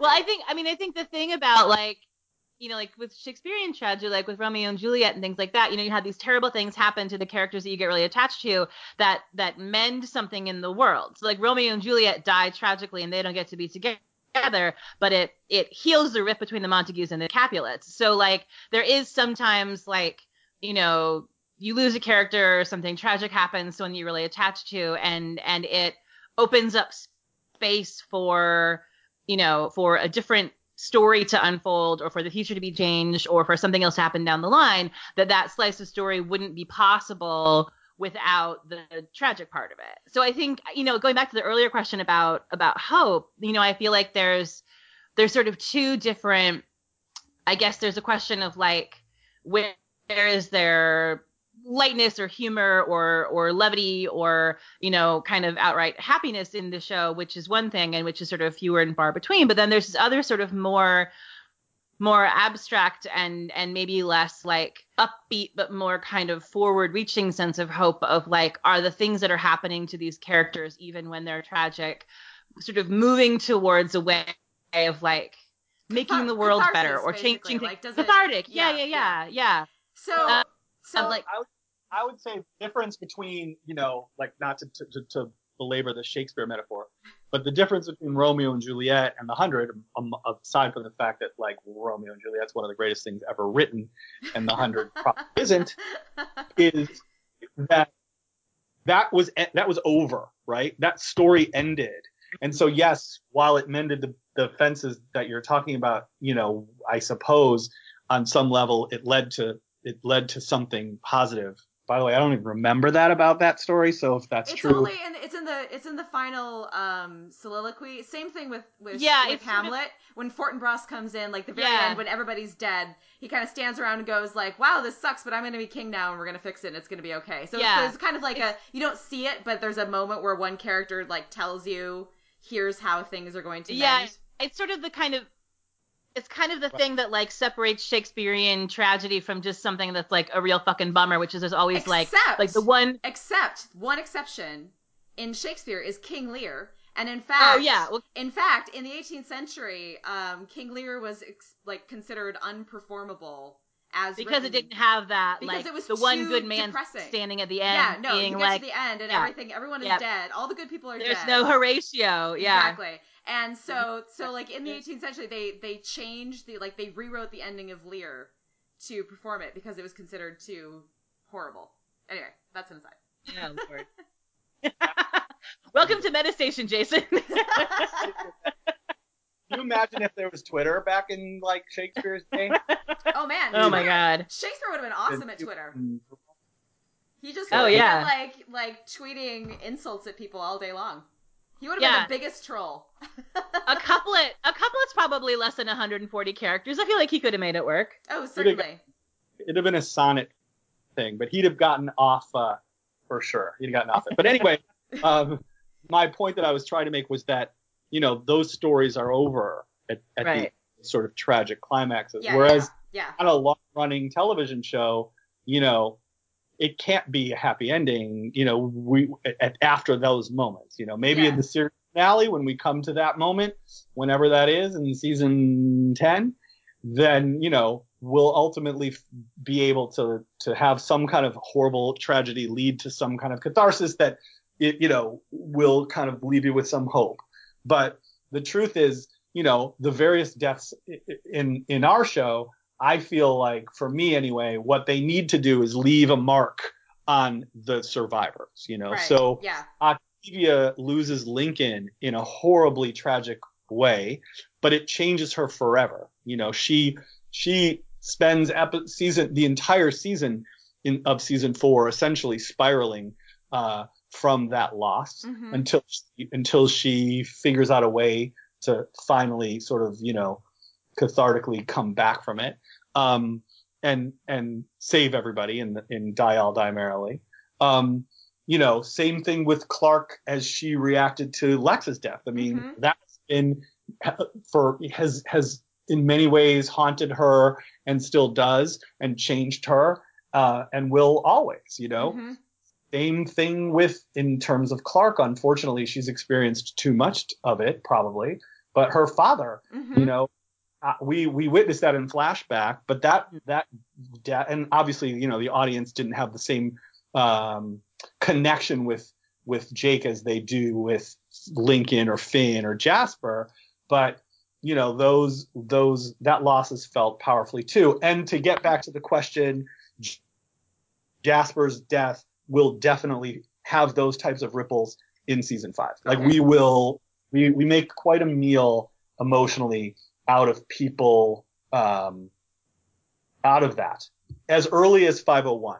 Okay. So that makes sense. I mean, like, I have to say, like, for me, you know, I had a really, really hard time with that episode and with that scene in particular. Like, I haven't been able to rewatch that, and that's, you know, a lot of that is just kind of like personal, people responded to that so differently, and I think so much of it isn't even like whether they've been suicidal themselves or had lost someone to suicide, even, because it's just about like your own particular sets of trauma and emotions. And like for some people I know I talked to who've been through that kind of thing, watching it was very cathartic, and for me it was extremely painful. And so, there's this, so much of it just kind of comes down to you personally. But I remember thinking about it afterwards, and it was something that I kind of struggled with for a little while, but just thinking like, okay, like the thing that was important to me is that the story, like Jasper's story, not end with his death, that the story of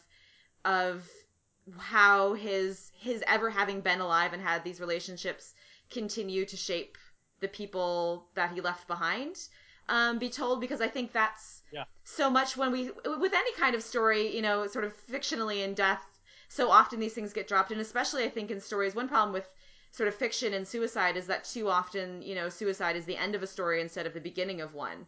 And I think like it's so important to tell the story of what happens to people after that. And so it makes me very happy to know that, that Jasper will continue to sort of have these effects in the ways that so many other characters have. And I agree, like, honestly, I think one thing that's, in a show where a lot of people die, on the one hand, you can look at that as being very bleak, but on the other hand, there's something like really profoundly beautiful about like how much individual people matter on this show all the time. You know what I mean? Like Lincoln will never stop mattering, even though he's gone. Lexa will never stop mattering. Jake will never stop mattering, and so there's something really kind of like human and beautiful about that, that I think is very real, and I do appreciate. Yeah, because that's life. Yeah, totally. Yeah. Real world, when the people that we love die, we don't forget them. We honor their memories, and we light candles for them still on the anniversaries of their deaths. And it changes you in profound ways. And sometimes we regret not saying things that we should have said to them, and sometimes there's no happiness to be found other than like, I'm not going to make that mistake again. Yeah, exactly. Right. Yeah. And I think, and I also appreciate, like, one thing I appreciate about Octavia's story, is that like it, grief is often ugly, and like often just like the things that it does to you, that losing someone does to you, can be really messed up. Like anger is a humongous part of grief. It's not just sadness. So I think the fact that we get a lot of very, very different, it's not just like sort of one story about grief and we're done, but we get a sort of a whole range of responses, I think is unusual, honestly, on television. It's always there. We try, like I said. I mean, someone like it's sad, like as we're talking about this as a kind of like series of deaths, I'm realizing, it's hard to be a peacemaker.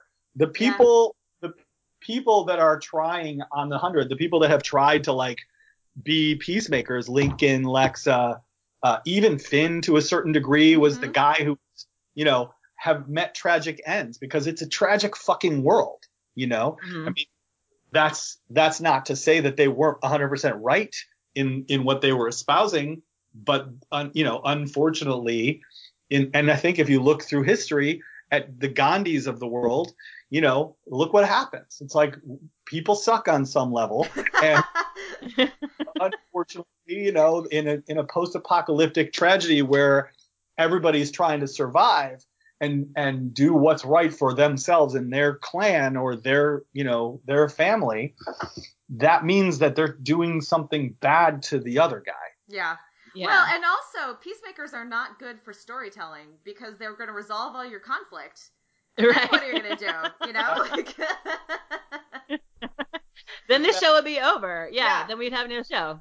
Well, and I think that's, I think in some ways this ties back into the, to the hope thing too, because it's like, you can't control in real life whether or not somebody dies, but the I guess tragic is the wrong word, but the darkest, saddest, I think, piece of it is like if that person dies and stops mattering, so like if the peacemakers on the show, like if we're losing, we lose Lincoln, we lose Lexa, we lose Jasper, we lose characters we become attached to who meant so much to people, if they die and the story becomes about sort of like, as though they were never there. That's the part that's really sort of like that sort of nihilistic, grim, like, oh my God, this is really like, that's hard to watch. But if they die in a way that continues to shape the story, they can, like Jake, we were talking about before, it's like a perfect example. He died so early on that like we never actually met him in the present. Like he was dead before the story even started.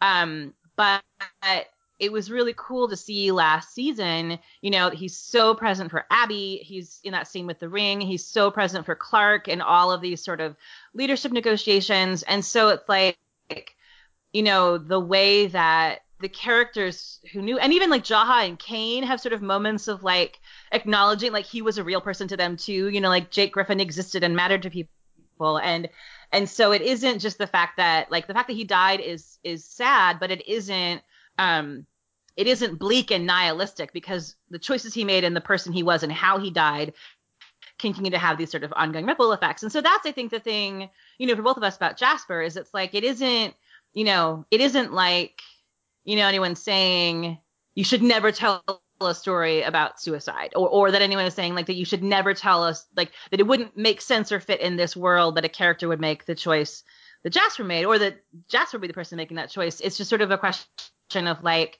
because we've loved him so much for so long, and he was such a core part of like from the very beginning, from the pilot, such a huge part of the story, feeling like those moments last season with like, like that there wasn't time for anyone but Monty really and Harper kind of to like really take a moment with that, like there wasn't time for like Clark to react necessarily. Well, Bellamy got a moment. I mean, Bellamy did. Yeah, get a sure. moment. Bellamy got to say goodbye. Yeah. I just maybe it was more like I think I just wanted I wanted Clark to be able to like take a second with it, You wanted to you want to be able to slow down and mourn a little bit, and the story doesn't allow. The story just wasn't. Yeah. I mean, and that's the case. Obviously, that's what this show is. It doesn't stop. Clark is forced to suck it up and go on and be the hero. She can't afford to stop and really break down and do what most people do in the face of lost loved ones, right? Right. You can't do that, and that's part of the tragedy. And definitely the audience needs that, and I think, we're going to see some of that in season 5 regarding Jasper for sure. One of the other things that happens in the 6-year time jump, of course, is it's now 6 years later, right? Right. It's 6 years removed from, Finn's death and Jasper's death and Lex's death and Lincoln's death. It's 6 years later. So as we know in the real world, like 6 years later, you process and you move on with your life, and you figure out that life does go on, and that you owe it to the memory of the person that you lost to continue and try to make a better world for the people that are now still among the living, right? Mm-hmm. Yeah, absolutely. Yeah. But yet we still do pay homage to some of those characters. Even this season, their memories are not forgotten for sure. That's just a reality of a 6-year time jump. It's like those things are not fresh.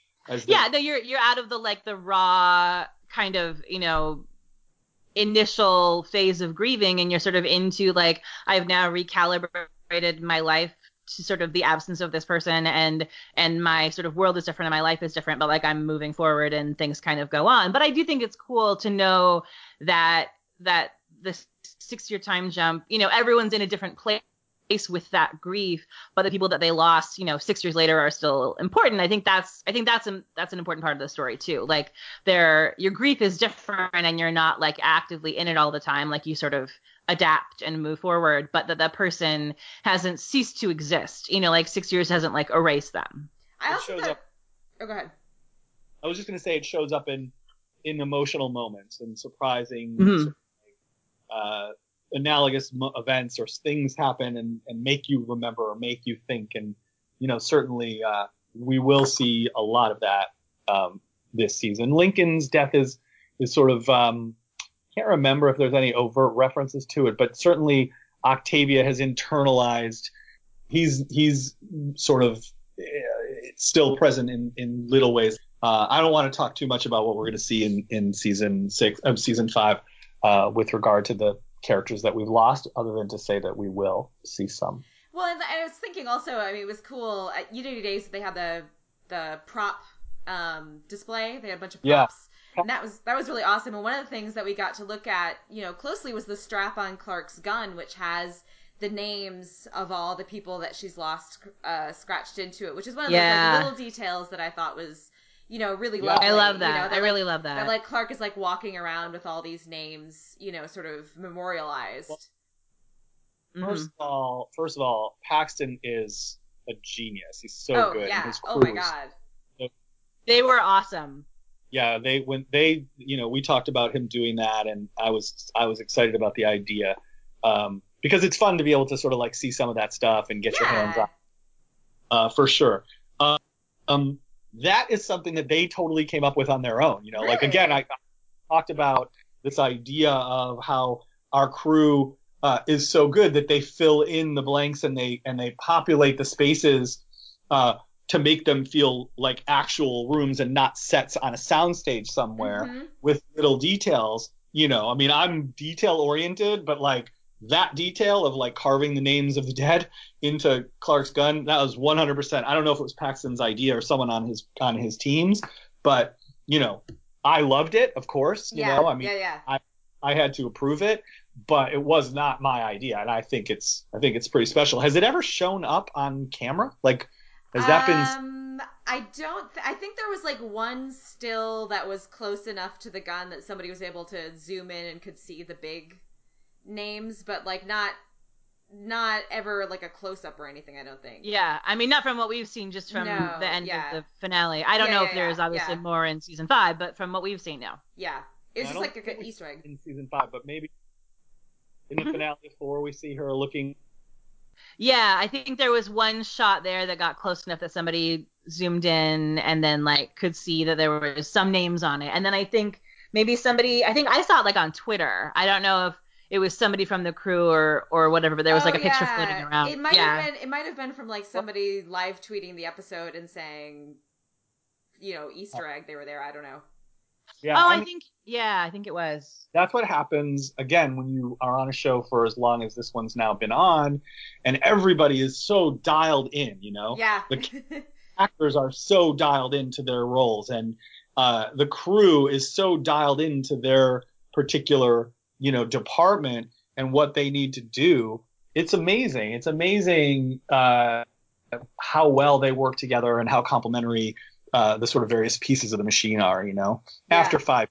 It's just been, and again, because people stick, because they are proud of what they're doing, you get it's sort of a positive feedback loop, right? Like it gets better because of that. Yeah. And so a little detail like carving the names of someone into Clark's gun is something that just adds another sort of layer to this world and makes it feel real, Yeah. So our next question is from B, who is at Belarks on Twitter, and she wants to know, how do you perceive this shift in the Blake siblings relationship? She said in season 4, but maybe also potentially like where that positions us for season 5. Yeah, I mean, obviously the Blake relationship, that sibling relationship, has been at the center of so much of this story. Mm-hmm. We talked about Abby and Clark, and obviously Bellamy and Clark, as I've said many times, is sort of one of the spines of the show. Certainly, if not the most important, one of the most important relationships. And the Bellamy-Octavia relationship has evolved in many ways. She's obviously tested her big brother. And, from the beginning, it was important to me. Like, I knew people were going to stick with Bellamy at the beginning, despite some of the horrible things he was doing, because of how much he loved her and how he was doing it to protect her. And obviously he's taken some steps backwards in his development, just along the like good bad spectrum. Mm-hmm. But ultimately, that relationship has been for him the sort of like unshakable, unbreakable thing. And Octavia, I think, has taken it for granted much more than him. As, by the way, like younger siblings often do. Their relationship. Oh yeah. Their relationship in many ways it was parental. Obviously, he was. She was thrust in his hands as a baby when he was something like, I don't know, 8 years old already, and he was responsible for her life in so many ways that like a brother or sibling shouldn't be. Yeah. And so that's been a touchstone for him from the beginning of his life, really. And so I think in season 4, I mean, obviously they take a pretty dark turn. She still blames him at the beginning of the season for Lincoln's death. We see her, I think it's episode 5, I can't remember exactly, in season 4, saying essentially like, the only reason I haven't killed you yet is because you're my brother. Yeah. Like, it doesn't get much more tragic or bad than that. Mm-hmm. Yeah, that's a nadir if I've ever seen one. Yeah, that's not ideal. Other than like short of actually killing him. Yeah, right, exactly. But yes, then he thinks she's dead later in the season, and that's horribly tragic. And realizing that she's not, I think maybe it's right before that. Right? Yeah, I think it was right before that, if I remember correctly. Yeah, I'm screwing up my own story. But yeah, so I think obviously by the end of the season, it's really important for her to hear that he has faith in her, and that that scene that she sort of overhears between Rowan and Bellamy in Die All Die Merrily, where he says, essentially she's going to beat you, and he is important to her to hear. And then of course Clark, the dastardly villain that she is, steals her. I'm going to get tweets about that, I'm sure. But she steals the bunker at the end of that episode, and we could talk about why that wasn't a villain's move later. But anyway, Bellamy opens the bunker, and Octavia has faith that he's going to come through, and he does. And I think that's really a healing, obviously, moment for the two of them. And then, of course, they're ripped apart tragically for 6 years. So again, it was like, okay, that got a little too good. We gotta separate them. Obviously in season 5, as we begin the story, he's dying to get back down to the ground to be with her, to see if she's okay. He doesn't know, what's become of his sister, and a large part of the season is about that. The Blake relationship is very, very key this season. The person that they each confront when they reunite is surprising to the other, but much more so for Bellamy. Like who he finds when he sees his little sister is something that will take him almost a whole season to reconcile. Oh wow. Oh, interesting. Yeah. Okay. Yeah. So anyway, I don't want to speak too much about it. I don't want to spoil it too much about it, but it's really important, and it's really, I think it's really emotional and ultimately satisfying. So I hope. I love the Blakes. Anytime there's like a juicy Blake sibling arc, I'm happy. Aaron and I both have brothers, so we really love, like, we deeply like love and treasure sibling stories on television. And I have an older brother. Yeah. So I'm like, I have a lot of feelings about Bellamy as a big brother with a somewhat, with a little sister with a big independent streak. I have a brother and a sister, so I'm definitely I'm with you there. Are they older or younger? Younger. Oh, you're the oldest. Oh, okay. I'm Bellamy, man. Yeah. My wife says that to me all the time. Yes. Sorry. I would I'm believe horrible. that. I would believe that from watching the show. Like, I have to say, as a younger sibling, that was written by an older sibling.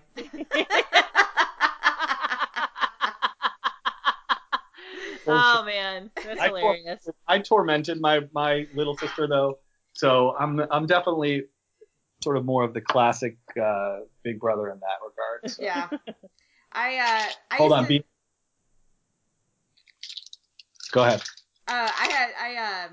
both my parents were oldest siblings as well, so I used to get very upset when I was a kid that no one in my family could understand what it was like to be me as the youngest child.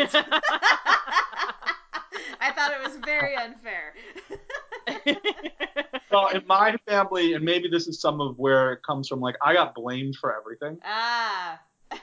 That's how it was in my family too. My older sister was the one who like, you know, like she like struggled in school and she had more like behavioral, like she had like just more like challenges when we were younger. And so like the super strict rules were always like built off of like, what did Catherine do? And then the rest of us would sort of like, you know, like she got a C on a test. So then it was like, okay, none of us can watch TV on school nights ever. And we were like, what the fuck is this bullshit? But then she, I think, felt because she was the oldest that she was having to kind of like have everything sort of like, you know, like carry the weight for everyone. And we were all like, this is ridiculous. We've So, really. I'm never. Wow. You know what? Let's. I was about to tell a whole story about my childhood, but why don't we wait till the next time we have drinks to do that? All right. Yes. Sounds good. Let's do it. All right, to get back to the actual topic of the podcast. So this question is from Crystal from Black Girl Nerds at Wordy Blurred on Twitter. And I was super excited you picked this question because I love this question. Thematically, There are similarities between Gaia and Echo. They're both complete devotees to the Grounder religion.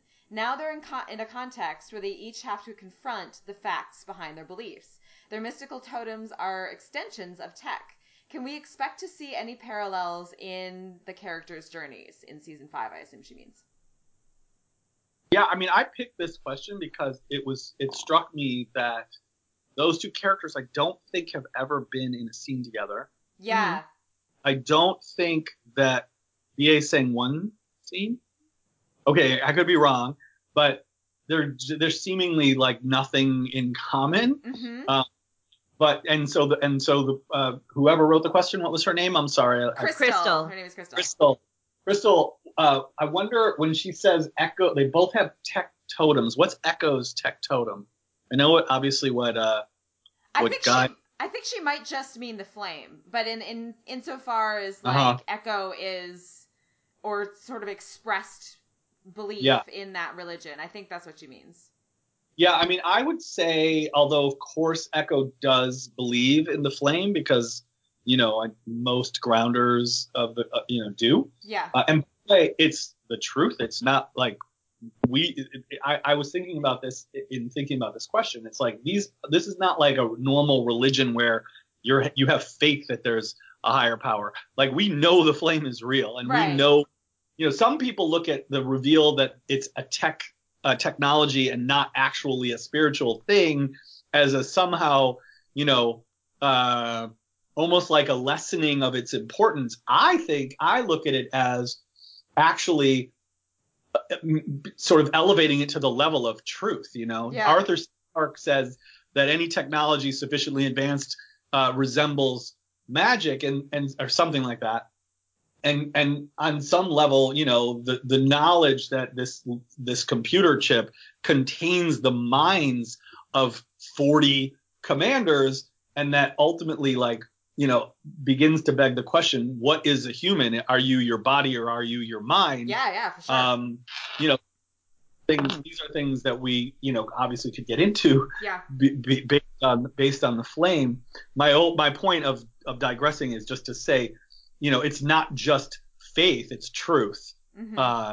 And so Gaia, believes really strongly. She's a devout flame keeper. Mm-hmm. That's her cause. That's her calling. That's her mission.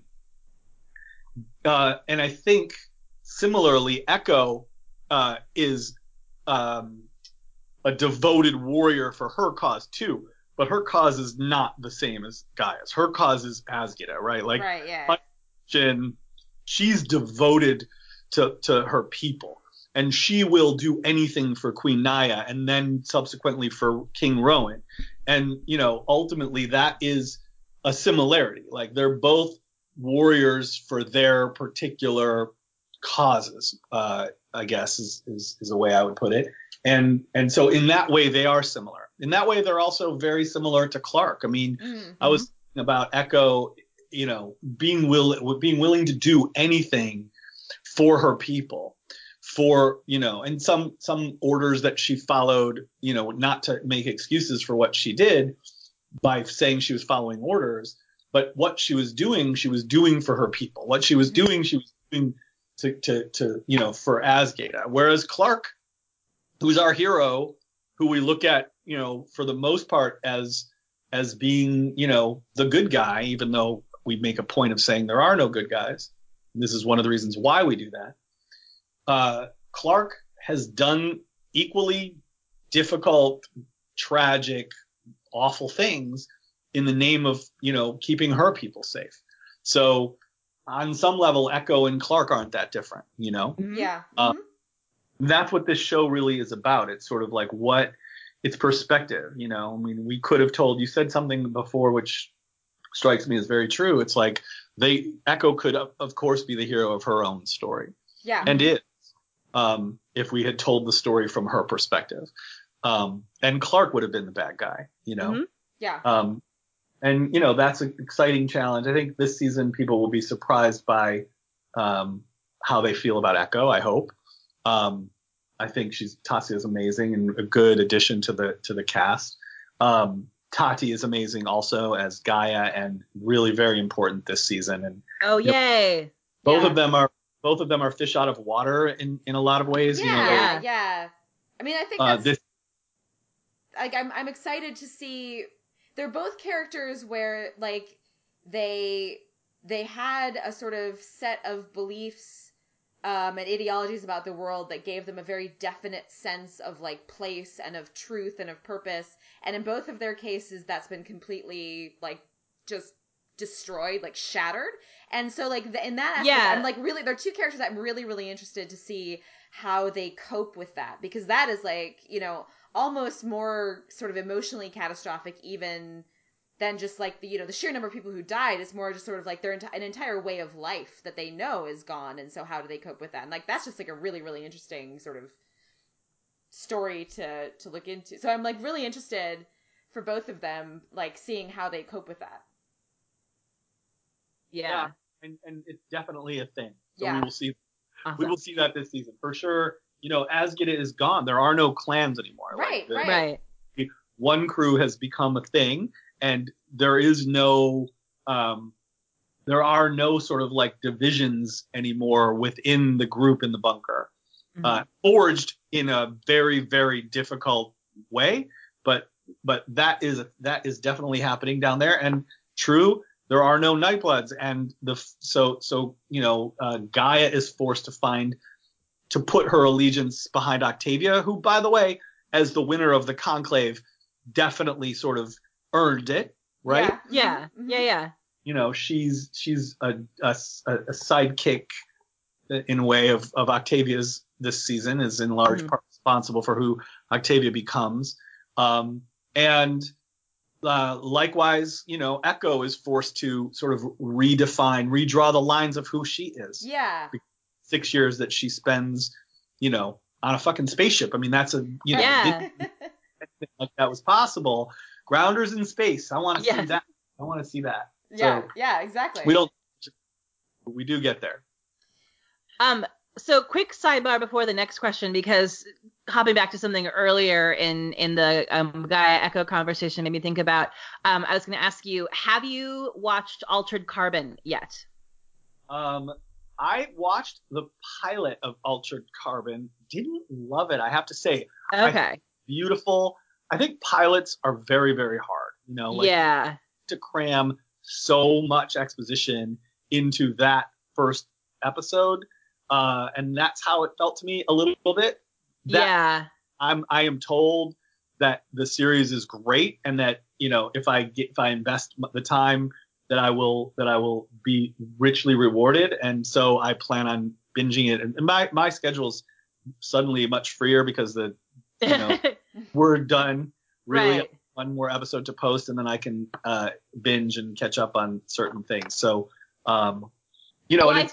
they shoot in Vancouver, so there's some and like Deacon's in it, and but it really like it orbits so much around that question of, you know, like the sort of fundamental premise of it is like human technology or human consciousness lives on these chips that can just sort of be moved from body to body. And so then like, what is a body and what makes a person a person? And it sort of ties into all of these like, you know, that sort of pings a lot of like Ally sort of City of Light questions, you know, like how real is the version of this person that sort of lives in this AI world.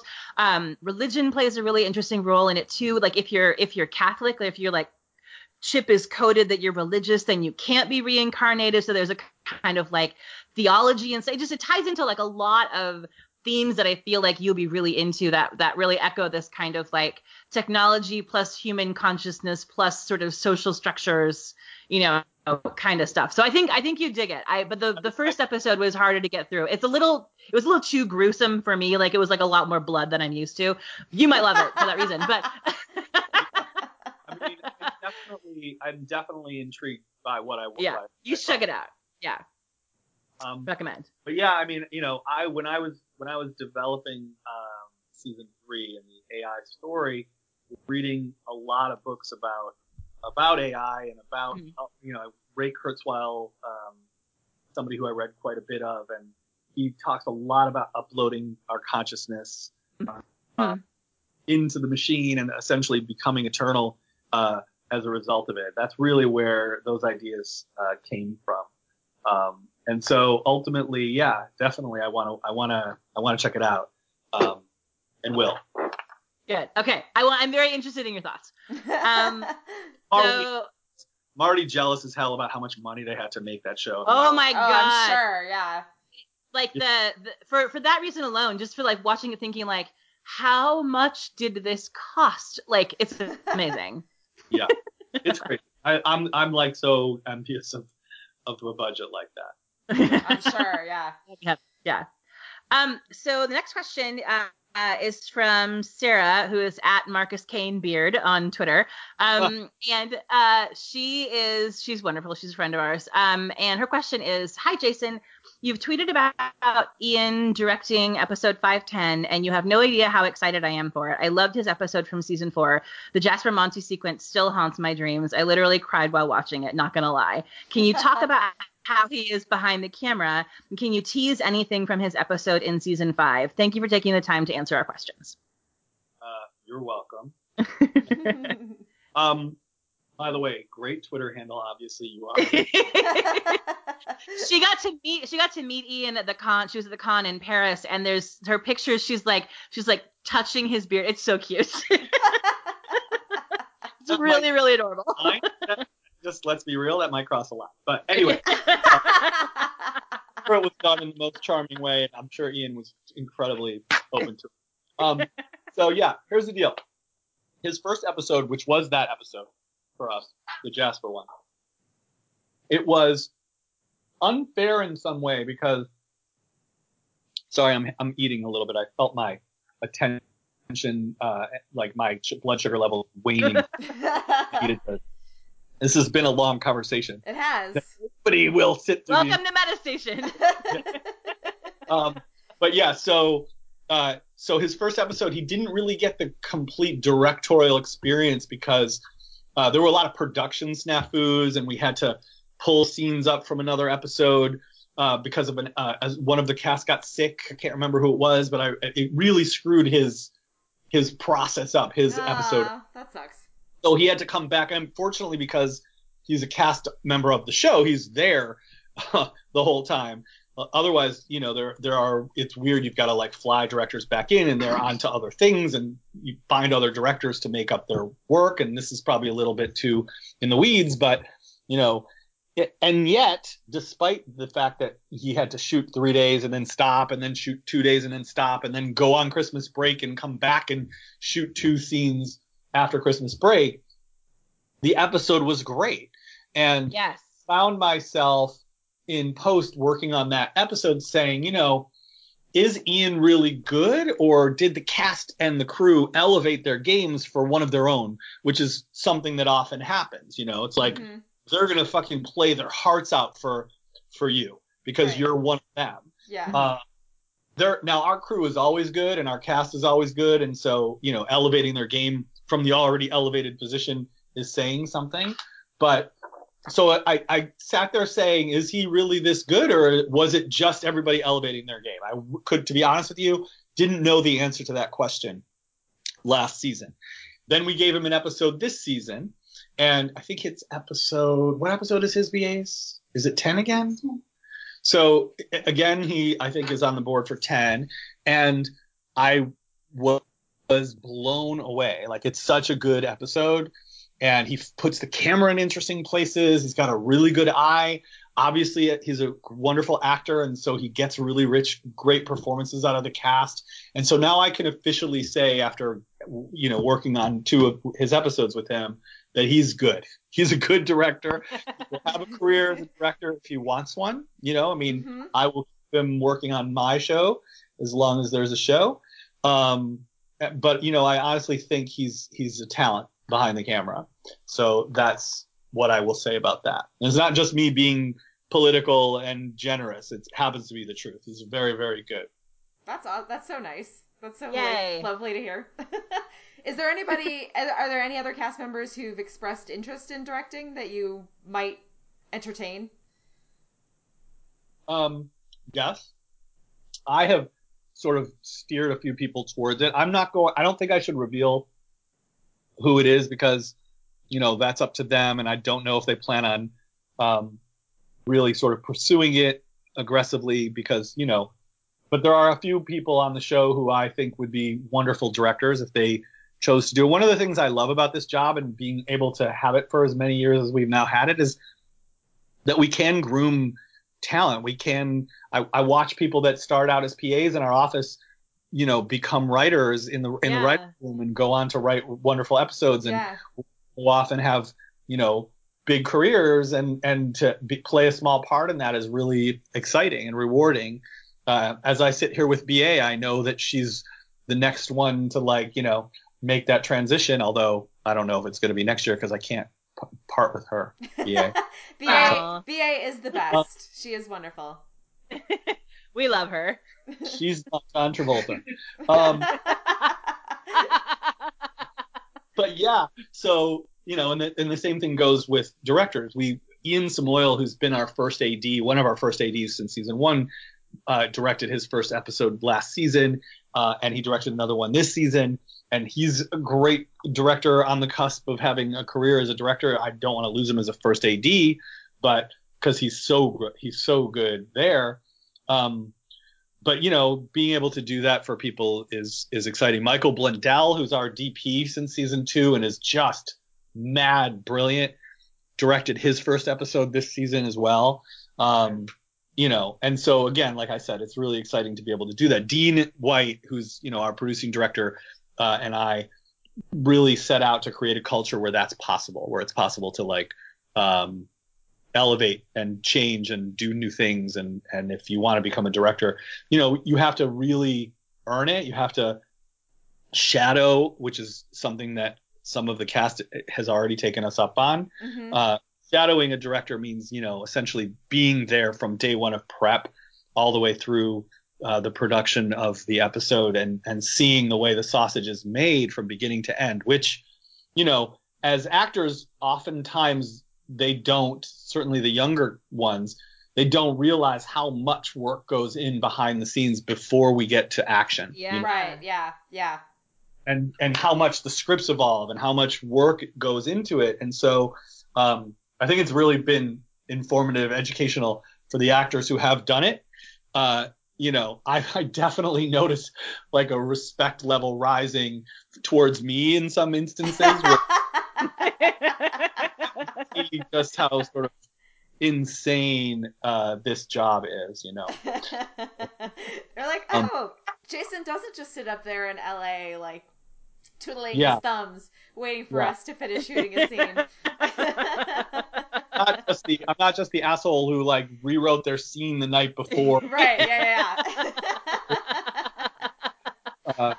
Or there's a reason why that had to happen. Right, exactly. It wasn't just you one night being it'd be great if I tossed that out and did this instead. Unfortunately, that happens. Well, As long as it gets better, nobody complains. They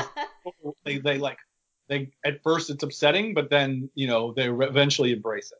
Right. So yeah. Sorry, yeah. So Ian will be great, and there are definitely other actors who have shadowed, and if we run long enough, we'll have a chance to, I think, get behind the camera too. That's awesome. Yeah, and it's cool that like there's sort of openness to growth, career growth within a single show. Yeah, I might even do it. Ooh. Well, I've talked about it for a couple seasons now, but the hard part is, I mean, because I can if I want to, because of my, because I'm the showrunner, I probably should take advantage of that, because who knows if I'll be able to do that in the future. I would hope to, but you never know. And so, but yet I would have to be away from the room for one episode out of all episodes. And so it would have to be like a finale when all the writing was done. And yeah. And directing a finale as my first ever time behind the camera, a little bit like, having your first at bat be in the World Series. Yeah, right? yeah. No pressure or anything, but like, don't fuck this up because it's a season finale. Yeah. Exactly. And I know that the crew and the cast would elevate their games for me. So, I mean, I have no doubt about, it being good, but also I would suck at clock management. Oh, yeah. Like, that's the thing. I would need somebody there, like, to basically pull me to the next thing, because, I'm a perfectionist, and if it's not perfect, I'm not moving. I would let the perfect be the enemy of the good, to the point of like, we didn't make our day, Right. And that can't happen. Anyway, sorry, we're digressing totally. No, it's good. I like getting the kind of like, behind the scenes look at how these things actually work. Yeah, all the craft stuff is like really interesting to us. Jason, how are you on time? We have 3 questions left. Are you in a time crunch, or can we power through all of them? We can power through. It's 5:30 here. Where are you guys? I'm in Portland, so I'm same time zone as you. I'm in Mississippi, but I don't have any plans. I can keep going. No big Friday night plans. Yeah, no. I'm not. I don't either. I'm good. I'm good. Cool. By the way, I have to put like the abridged version out for people, and then like the uncut version of this conversation. This is the exact Jason. This is how long all of our podcasts are. Yeah, no, like this is how they always are. Your last one was an hour short. Yeah. I'm not making my day. I'm telling you, like, podcasting is great because it doesn't matter how long we go. Exactly. So, nope. Production, fine for podcasting. Okay, so next question is from Tina, who is Capital Chick on Twitter, and she is the person who wrote very recently. She wrote that great guest piece for Hypable about the 100 and politics, which was like a great article. So her question kind of is dovetailing with that. This show is so brilliant at exploring political allegory and themes. In season 4, episodes like Heavy Lies the Crown, A Lie Guarded, and The Chosen explored the relationship between leaders and their people in particular. What themes or perhaps real-world political challenges inspired the way the show depicted leadership in season 4? And are there any political themes that you're excited about for season 5?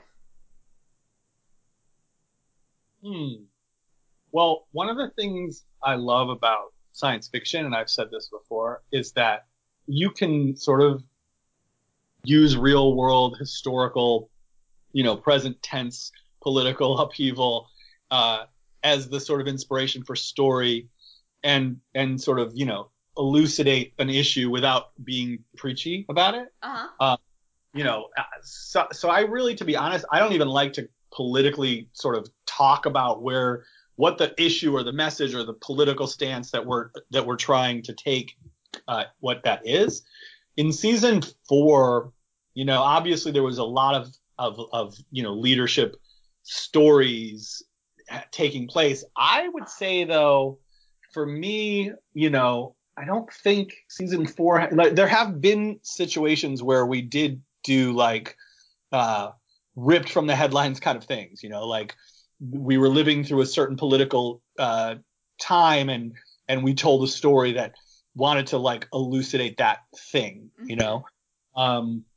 But season 4 wasn't really like that for me. Season 4 was about we've already talked about this a little bit, but like we knew the end was coming, and how are you going to handle that? Mm-hmm. And it was putting each of these characters into that sort of crucible and forcing them to react and deal with it, and illuminating things about them through the way they responded to it. Mm-hmm. That was kind of the inspiration for season 4 more than anything else. Season 5, season 5 definitely has. There are political allegories that you can draw looking around the world at a situation where, like I said before, there's one survivable place and there's two peoples that want it. Yeah. How does that work? You know what I mean? Yeah. And there's a little bit of is that a 2-state solution story? Maybe. Yeah. Yeah. Certainly, but that's what I mean about not wanting to really sort of like put too fine a point on where we're drawing our political inspiration from, just because then you're immediately like, kind of suddenly people are looking at the story differently, and I don't want that, Right, because it's not actually an allegory, and that there isn't like a 1-to-1 relationship between what's on the screen and, in some situation in the real world. It's Right. not that direct. No, it's not at all that direct. Yeah. It's just, it's just, can two groups figure out a way to sort of live together in one place rather than fighting over it and risk destroying it by fighting over it, Right. Mm-hmm. And so it becomes more of a something almost that we only realize even after we've decided what story we want to tell. Oh, that's a little bit like this, Yeah. And sort of like overtly the point. Right. If it makes sense, Yeah, Well, no. and I think that's what, with science fiction, but really I think with all literature that kind of draws on, elements of what's happening in its time, I think that's what keeps things from feeling dated is that they're not locked so specifically to being a metaphor for some incredibly particular like moment in time or political issue that it starts to feel heavy-handed, and then it loses its relevance at some point in the future. I think that like the issues that this show covers are things that are both timely to where we're at right now and things that will feel timely in 10 years, and I think it's because like if you're not mapping it so specifically to like Pike is Trump or whatever, Well, that, I mean, obviously Pike sort of pre-staged Trump, so He did, yeah. yeah. So in a way, this is all your fault. Oh God. But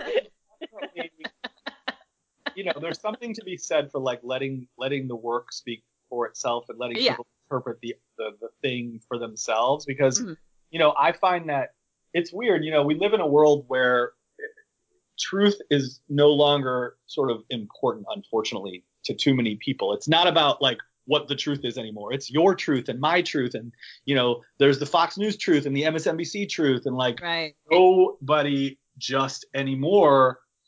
Yeah, they sort of live in a bubble, and they perceive things the way they want to perceive them, almost, if that makes sense. I feel like The 100, maybe every show, but certainly my experience with The 100 and the audience reaction to it is it's a bit of a Rorschach test. It's like you see it, the way you react to it says more about you than it does about me. Yeah. So all I am trying to do, and I think I've probably in the past put myself out there too much. This conversation probably is putting myself out there too much, since we've been talking for 3 hours. It seems maybe 3. What time is it? 5:45. Coming up on 3. 2.5-ish. Yeah. So, like, generally speaking, I like to talk, obviously, but one of the lessons learned from the sort of uproar around season 3 was just that it's better to let the show speak for itself at times and sort of let the audience interpret the story. So listening to Metastation is one of my favorite things to do because I'm like, it was amazing to me to listen to you guys analyze this thing that we have created. Mm-hmm. That's really entertaining for me to sort of hear your theories and hear how it's affected you and what worked and what didn't work. Like that to me is like I can walk for days listening to Metastation and have. Aw, thank you. The same thing goes for like, less so obviously, but like seeing people get outraged by certain stories has been, that hurts obviously, but it's also fascinating. It's sort of, again, like I said, it says more about the people than it does about me. To sort of to sum that point up, I feel like it's best sometimes for the creator to like keep a low profile and not tell the audience what it means. Yeah.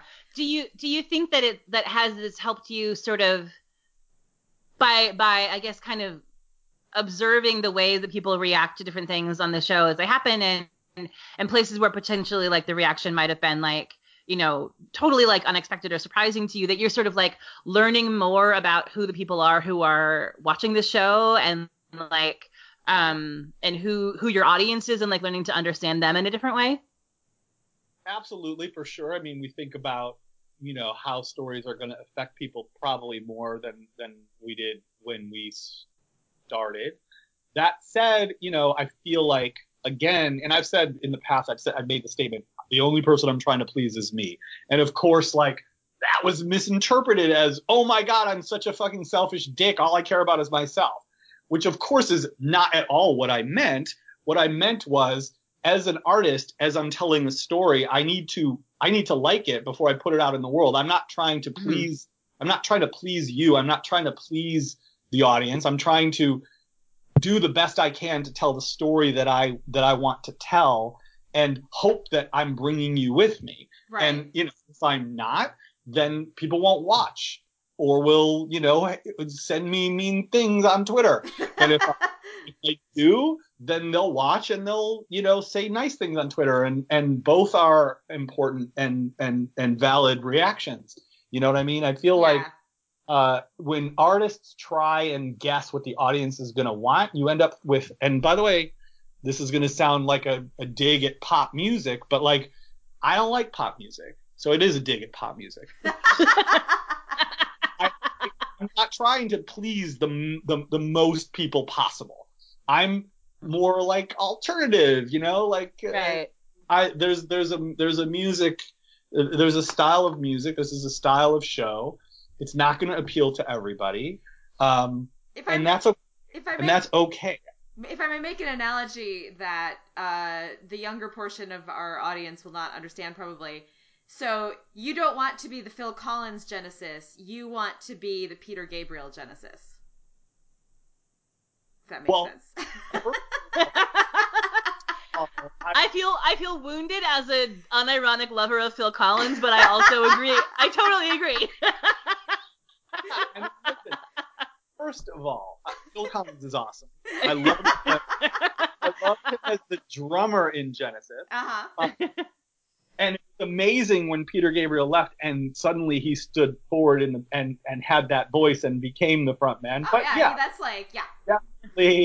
Definitely. I preferred the Peter Gabriel hunted. And it's a perfect analogy, I think, perhaps too, because like, that's not to say there's anything wrong with Peter Gabriel or his version of Genesis. It's just like, that Genesis is way more accessible than Peter Gabriel ever would be, because that's not Peter Gabriel. Right. I mean, you get and I don't, by the way, Phil Collins probably was just being Phil Collins. And oh, for sure. No, he wasn't like pandering. That's just like the kind of thing that he does, Yeah. It just felt a little less edgy than Peter Gabriel. Yeah, and so, became more popular. Who knows why things hit the way they do. Mm-hmm. I think it's, again, nothing against it, but when you try to appeal to as many people as possible, you end up with things that most of the time aren't great. You end up with bubblegum stuff, and so I think the perception of the 100, because we are on the CW, and the perception of the CW when we first started has certainly changed. Oh, for sure. Yeah. The truth is, Mark has been fearless in sort of, and amazing as a collaborator in the sense of sort of letting me, giving me enough rope to hang myself with. Yeah. This is not a network that interferes with the creative process. They let their showrunners run their shows. They weigh in certainly on certain things that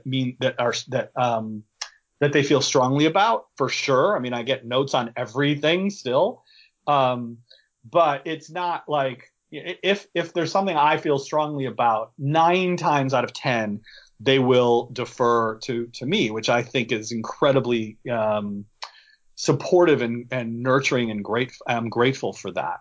And so, that's why the show is as dark as it is, because Mark, said early on, it can be darker. I've told this story before where we killed 300 people in the culling in episode 5, and he called me and he's like, really great episode, but you could go darker. I'm like, wait, what? And we figured out ways to, but kind of like, okay, the governor is off, the leash is off. Let's see what we do with this, with this idea. So, and all thanks go to Mark and Peter Roth at the studio too. I mean, it's been really a wonderful experience working for those guys and for those 2 places. And it'll continue. I feel very good about our chances for season 6 and beyond. Excellent. Do you know, like, I know you can't tell us anything about, like, where that's actually at, but do you know, like, when you'll know? Is that something that you can tell us, or is that all kind of, it's all under wraps and we'll know when we find out? I mean, I have a sense of if there were to be an announcement, it could happen, but, we haven't even aired yet. So yeah, I would be surprised if it would be, before then. Upfronts are shortly thereafter, so we would have to relatively quickly. Yeah. So, but who knows? I mean, it could be sooner. It could never happen. I'm not sitting here saying I know it's going to happen. I feel like them expanding programming to Sunday night. Yeah. Was it certainly like the bubble expanded? Do you know? Mm-hmm. Mm-hmm. Yeah. And so, they're making a lot of pilots though. So you just never know. Is this the year where like every one of their pilots is awesome? Last year, unfortunately, too many of their fucking pilots were good, because that's why my pilot didn't get made. Oh no. Yeah. Anyway. Not a case where a rising tide lifts all boats, I guess. Yeah. Well, listen, we've had such a good run, and I've been playing with house money since like season 1. That metaphor for people who don't know means, you go to the casino with $100 and you win a couple $100 right away, and now you're playing with your winnings. Ah, yes. Mm-hmm. I feel like I'm blessed and grateful, and to have done this for 5 years, it's like I've been making this show longer than I went to college. So I was not on the 5-year program like so many of my. But yeah, so it's been a great ride. If it were to end, it would be something that I would, obviously be proud of forever. And if it doesn't and it keeps going, I'm still creatively inspired by this world and by these characters and by these incredible people that I get to work with, who, force me to be on my A game all the time because they're so good. So yeah, I mean, it's all good. So our next question is from Taylor, and she wants to know, what was the most challenging episode to write and shoot, and why was it a challenge? And if you don't want to talk about season 5, we could do like anything from the past, so it's not spoilery. Okay. I can actually go through every season and talk about which was the hardest and the easiest. Ooh, excellent. Or the hardest. The truth is, they're all hard because, this show, we are always on the edge. We are always pushing. There's never an episode where it's like, oh yeah, that was an easy episode to make. Like every day is 12 or more hours, and we are in the elements a lot of the times, and the elements are unforgiving. it's a hard show to make.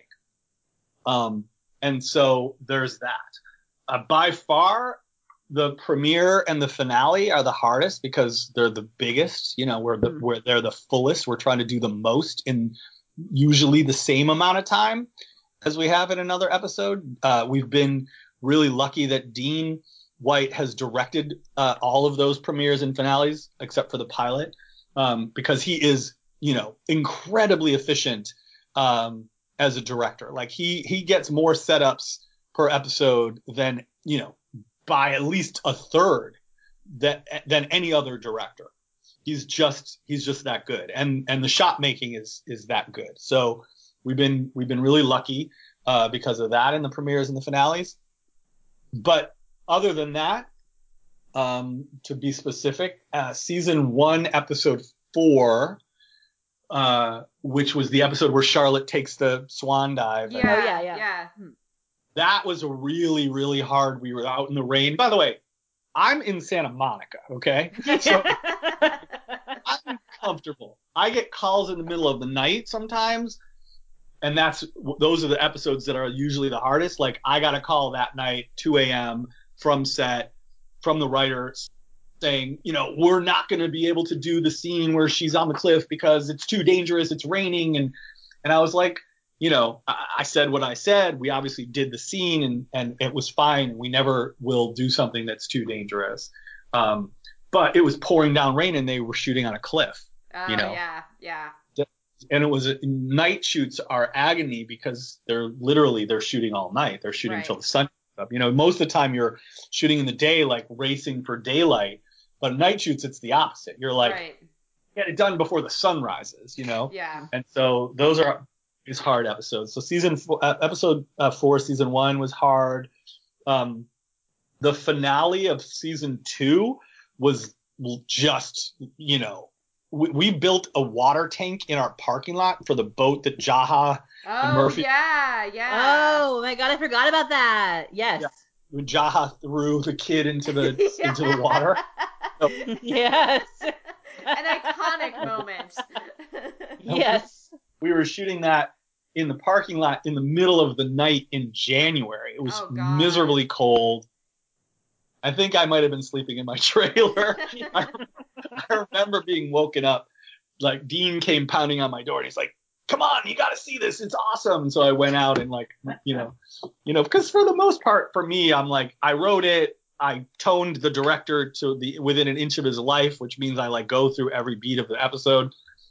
And I was there for I'm there for the first few takes and to make sure the scene feels right. And then I can go, usually I go to my trailer and, like, work on a cut or work on a rewrite or take a nap, call my kids, you know.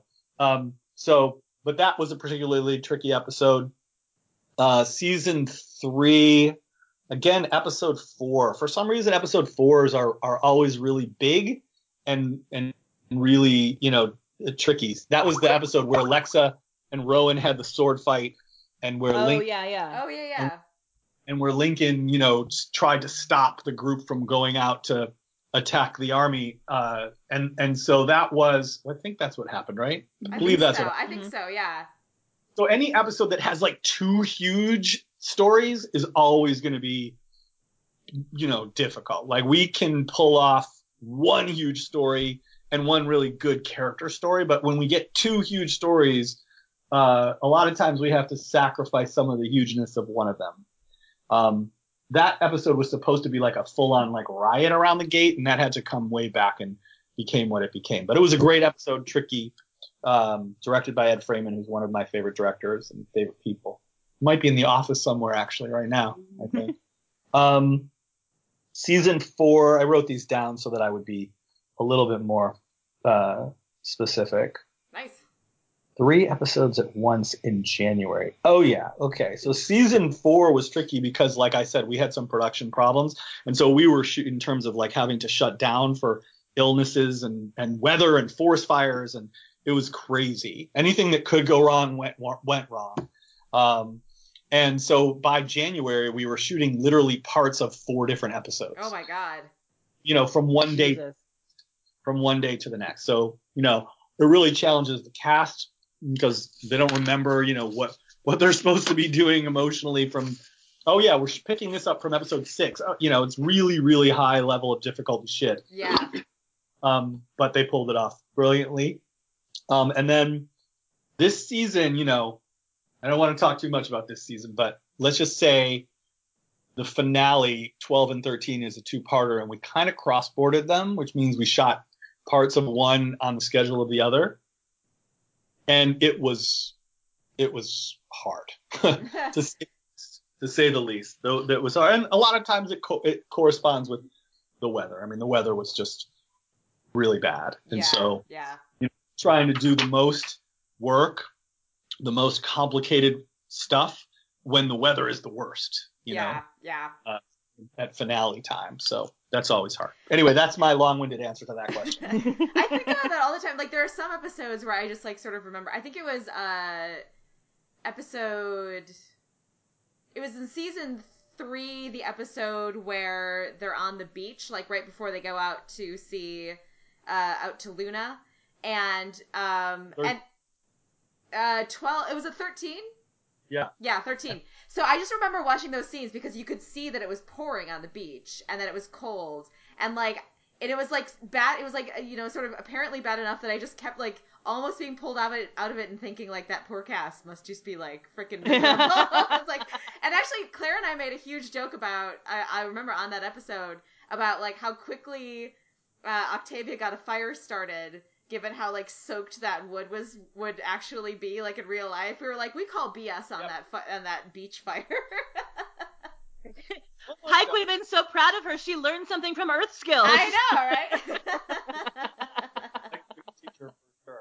It's funny. I always say that the show looks better the worse the weather is. Yeah. And it's definitely true. It's also true that it's more miserable for the cast and the crew, in particular the crew. I mean, the crew is out there unshielded for those hours. At least the actors, can go and get warm in between stuff, and and by the way, I say this, it's miserable for them, but again, I'm in Santa Monica. Okay. So it's like, a lot of them are Canadian. They might be fine. That's true. When I go to set, which isn't nearly enough, but on the premieres and the finales, I'm usually there. And, again, finale time, it's freezing cold. I am notoriously like, I'm in the tent with Michael Blundell, the DP, watching on the monitors in there, and they bring out the Rothenberg heater, which is like, I'm not proud. I'm not gonna lie. Hey, you have to take advantage of the advantages of your position, right? Yeah, that's true. I'm from Michigan. I went to Wisconsin, so like I had my share of cold weather, but I've lived out here for like 20 years, and my blood has thinned. I feel that. I mean, I'm from Wisconsin too. I'm from Madison, I think we've talked about, and like, but living in Mississippi even for 5 years, I'm a total wimp. I go home for Christmas and I'm like, I can't handle this. Oh yeah, no, and it happens so fast. My brother lives in LA, and he like, I think within like 2 years or something, he came back and he was always like, I'm cold, and we're just like, Christopher, it's like it's rain, it's like 60 degrees and raining, but he was just like, you just like your system gets used to what it's used to. He's being able to like wear shorts on Christmas, and we were like, what the hell? Yeah. So anyway, yes, I'm a bit of a pussy when it comes to the cold. so and I, and my crew knows it and takes care of me very, very well. Do they also politely roast you about it, or are they nice? No, I mean not to my face. Okay. Okay. But it might happen. I'm not sure if that's better or worse. That's true. I assume, listen, everybody talks shit about the boss sometimes. Of course, yes. It's a fact of life. But, I'm also, I work very, very hard on the show, and they all know that. So it's not like I'm sitting in LA sort of like taking it easy, making their lives miserable. Yes. I'm just warm looking at my beach view. Like, thinking of ways to make them miserable. We're snowstorm into this episode. Okay. All right, last question. And this is from Anya at ANJAAXX. I don't know how to say that. I think it's just a version of Anya. She makes fan videos, and I think she's the one who made that amazing Blake siblings video from like a few weeks ago. Ago. Yeah, that's her. She's brilliant. Like, she makes amazing edits. So her question is, where do you draw your inspiration from for writing? Is it music, films, other TV shows, maybe even fan art, or does it just hit you in random moments? Well, it's funny, you know, I used to believe that as a writer, you need to like live your life and experience as much as possible, and in order to have something to write about when I was younger. And I tried that for a number of years. Now that I have a show, I mean, the truth is, like, movies are incredibly inspirational for me. I love music. I listen to music all the time when I'm writing. Not lyrics. Lyrics kind of screw me up. So yeah, I'm the same way. You know, scores a lot of times I'll listen to. Tree now gives me the score that he's working on for the episodes that he's, you know, ahead in post working on. So I'll listen to the 100 score a lot. But the show itself, when you're again, like, show running is so all consuming time wise, I don't have time anymore to like live the life so I can experience things so I can write about them. You know, I mean, it's either show or family. I'm either with my family or I'm working on the show. And unfortunately, most of the time it's the show. Like, the show is so, I mean, it's hard to even put into it to quantify. It's never done. There's always something to do. And so I go home and I have stuff to do, and I wake up in the morning. It's 4 a.m. and I'm working on the show. It's just literally endless and all the time. And I'm not complaining because it's, you know, the dream job also. But the show has to be inspirational to me. Otherwise, I couldn't do it, you know? Yeah. So I'm inspired still by the world of the show, by these actors who challenge me every day to try to like feed them material that's good enough for them. Mm-hmm. You know, and so that is true. The truth is that is what, as after 5 seasons, you know, it is, again, it's like a positive feedback loop. You know what I mean? It's like we work really hard to create this show, and then the show gives back to us by inspiring us to like continue to make the show, if that makes sense. Yeah, no, that makes sense. Yeah, and it's a luxurious position to be in. You know, I mean, I definitely still love being in the heads of those characters, and you know, it's easy now for me to write them. It's kind of always been like, you know, it's tricky to find the voice, you know, sometimes. Mm-hmm, mm-hmm. But, you know, after 5 years, it's easy to find each of their voices. So, and you've been doing it so long, it's like that's why the show for me has to change from season to season. Like, every story is a totally new movie, because I need to be excited about the adventure, about this season's yarn. So, you know, that's what keeps me going. If that answers the question, I'm not sure if it does or not. I think it does. Yeah. Great. Awesome. Yay. Well, Yay! We did it, and it only took 3 hours. Yay, the list. We got through every question. We did. Good. You never had to flag. You flagged a couple times. Like, she threw a flag at me a couple times. But oh, yeah? She rolled her eyes a lot. That's a yellow flag. Yeah. That's okay, we'll be cutting that.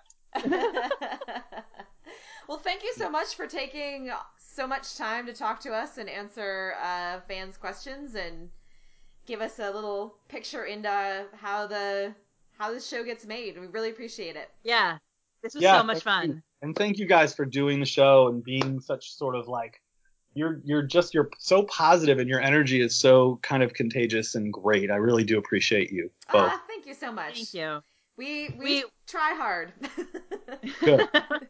All right, we'll keep it up, and, you know, I hope you like the season, and trailer's coming, WonderCon's coming. We're going to do something cool for the audience at WonderCon. I hope it's released publicly. I'm not sure it will be or not. and then the show's right after that. So Yeah, season awesome. season 6, you guys. It's gonna be That's right. gonna be totally different. What's Gonna the fuck people. community tagline? 6 seasons in a movie. Yeah.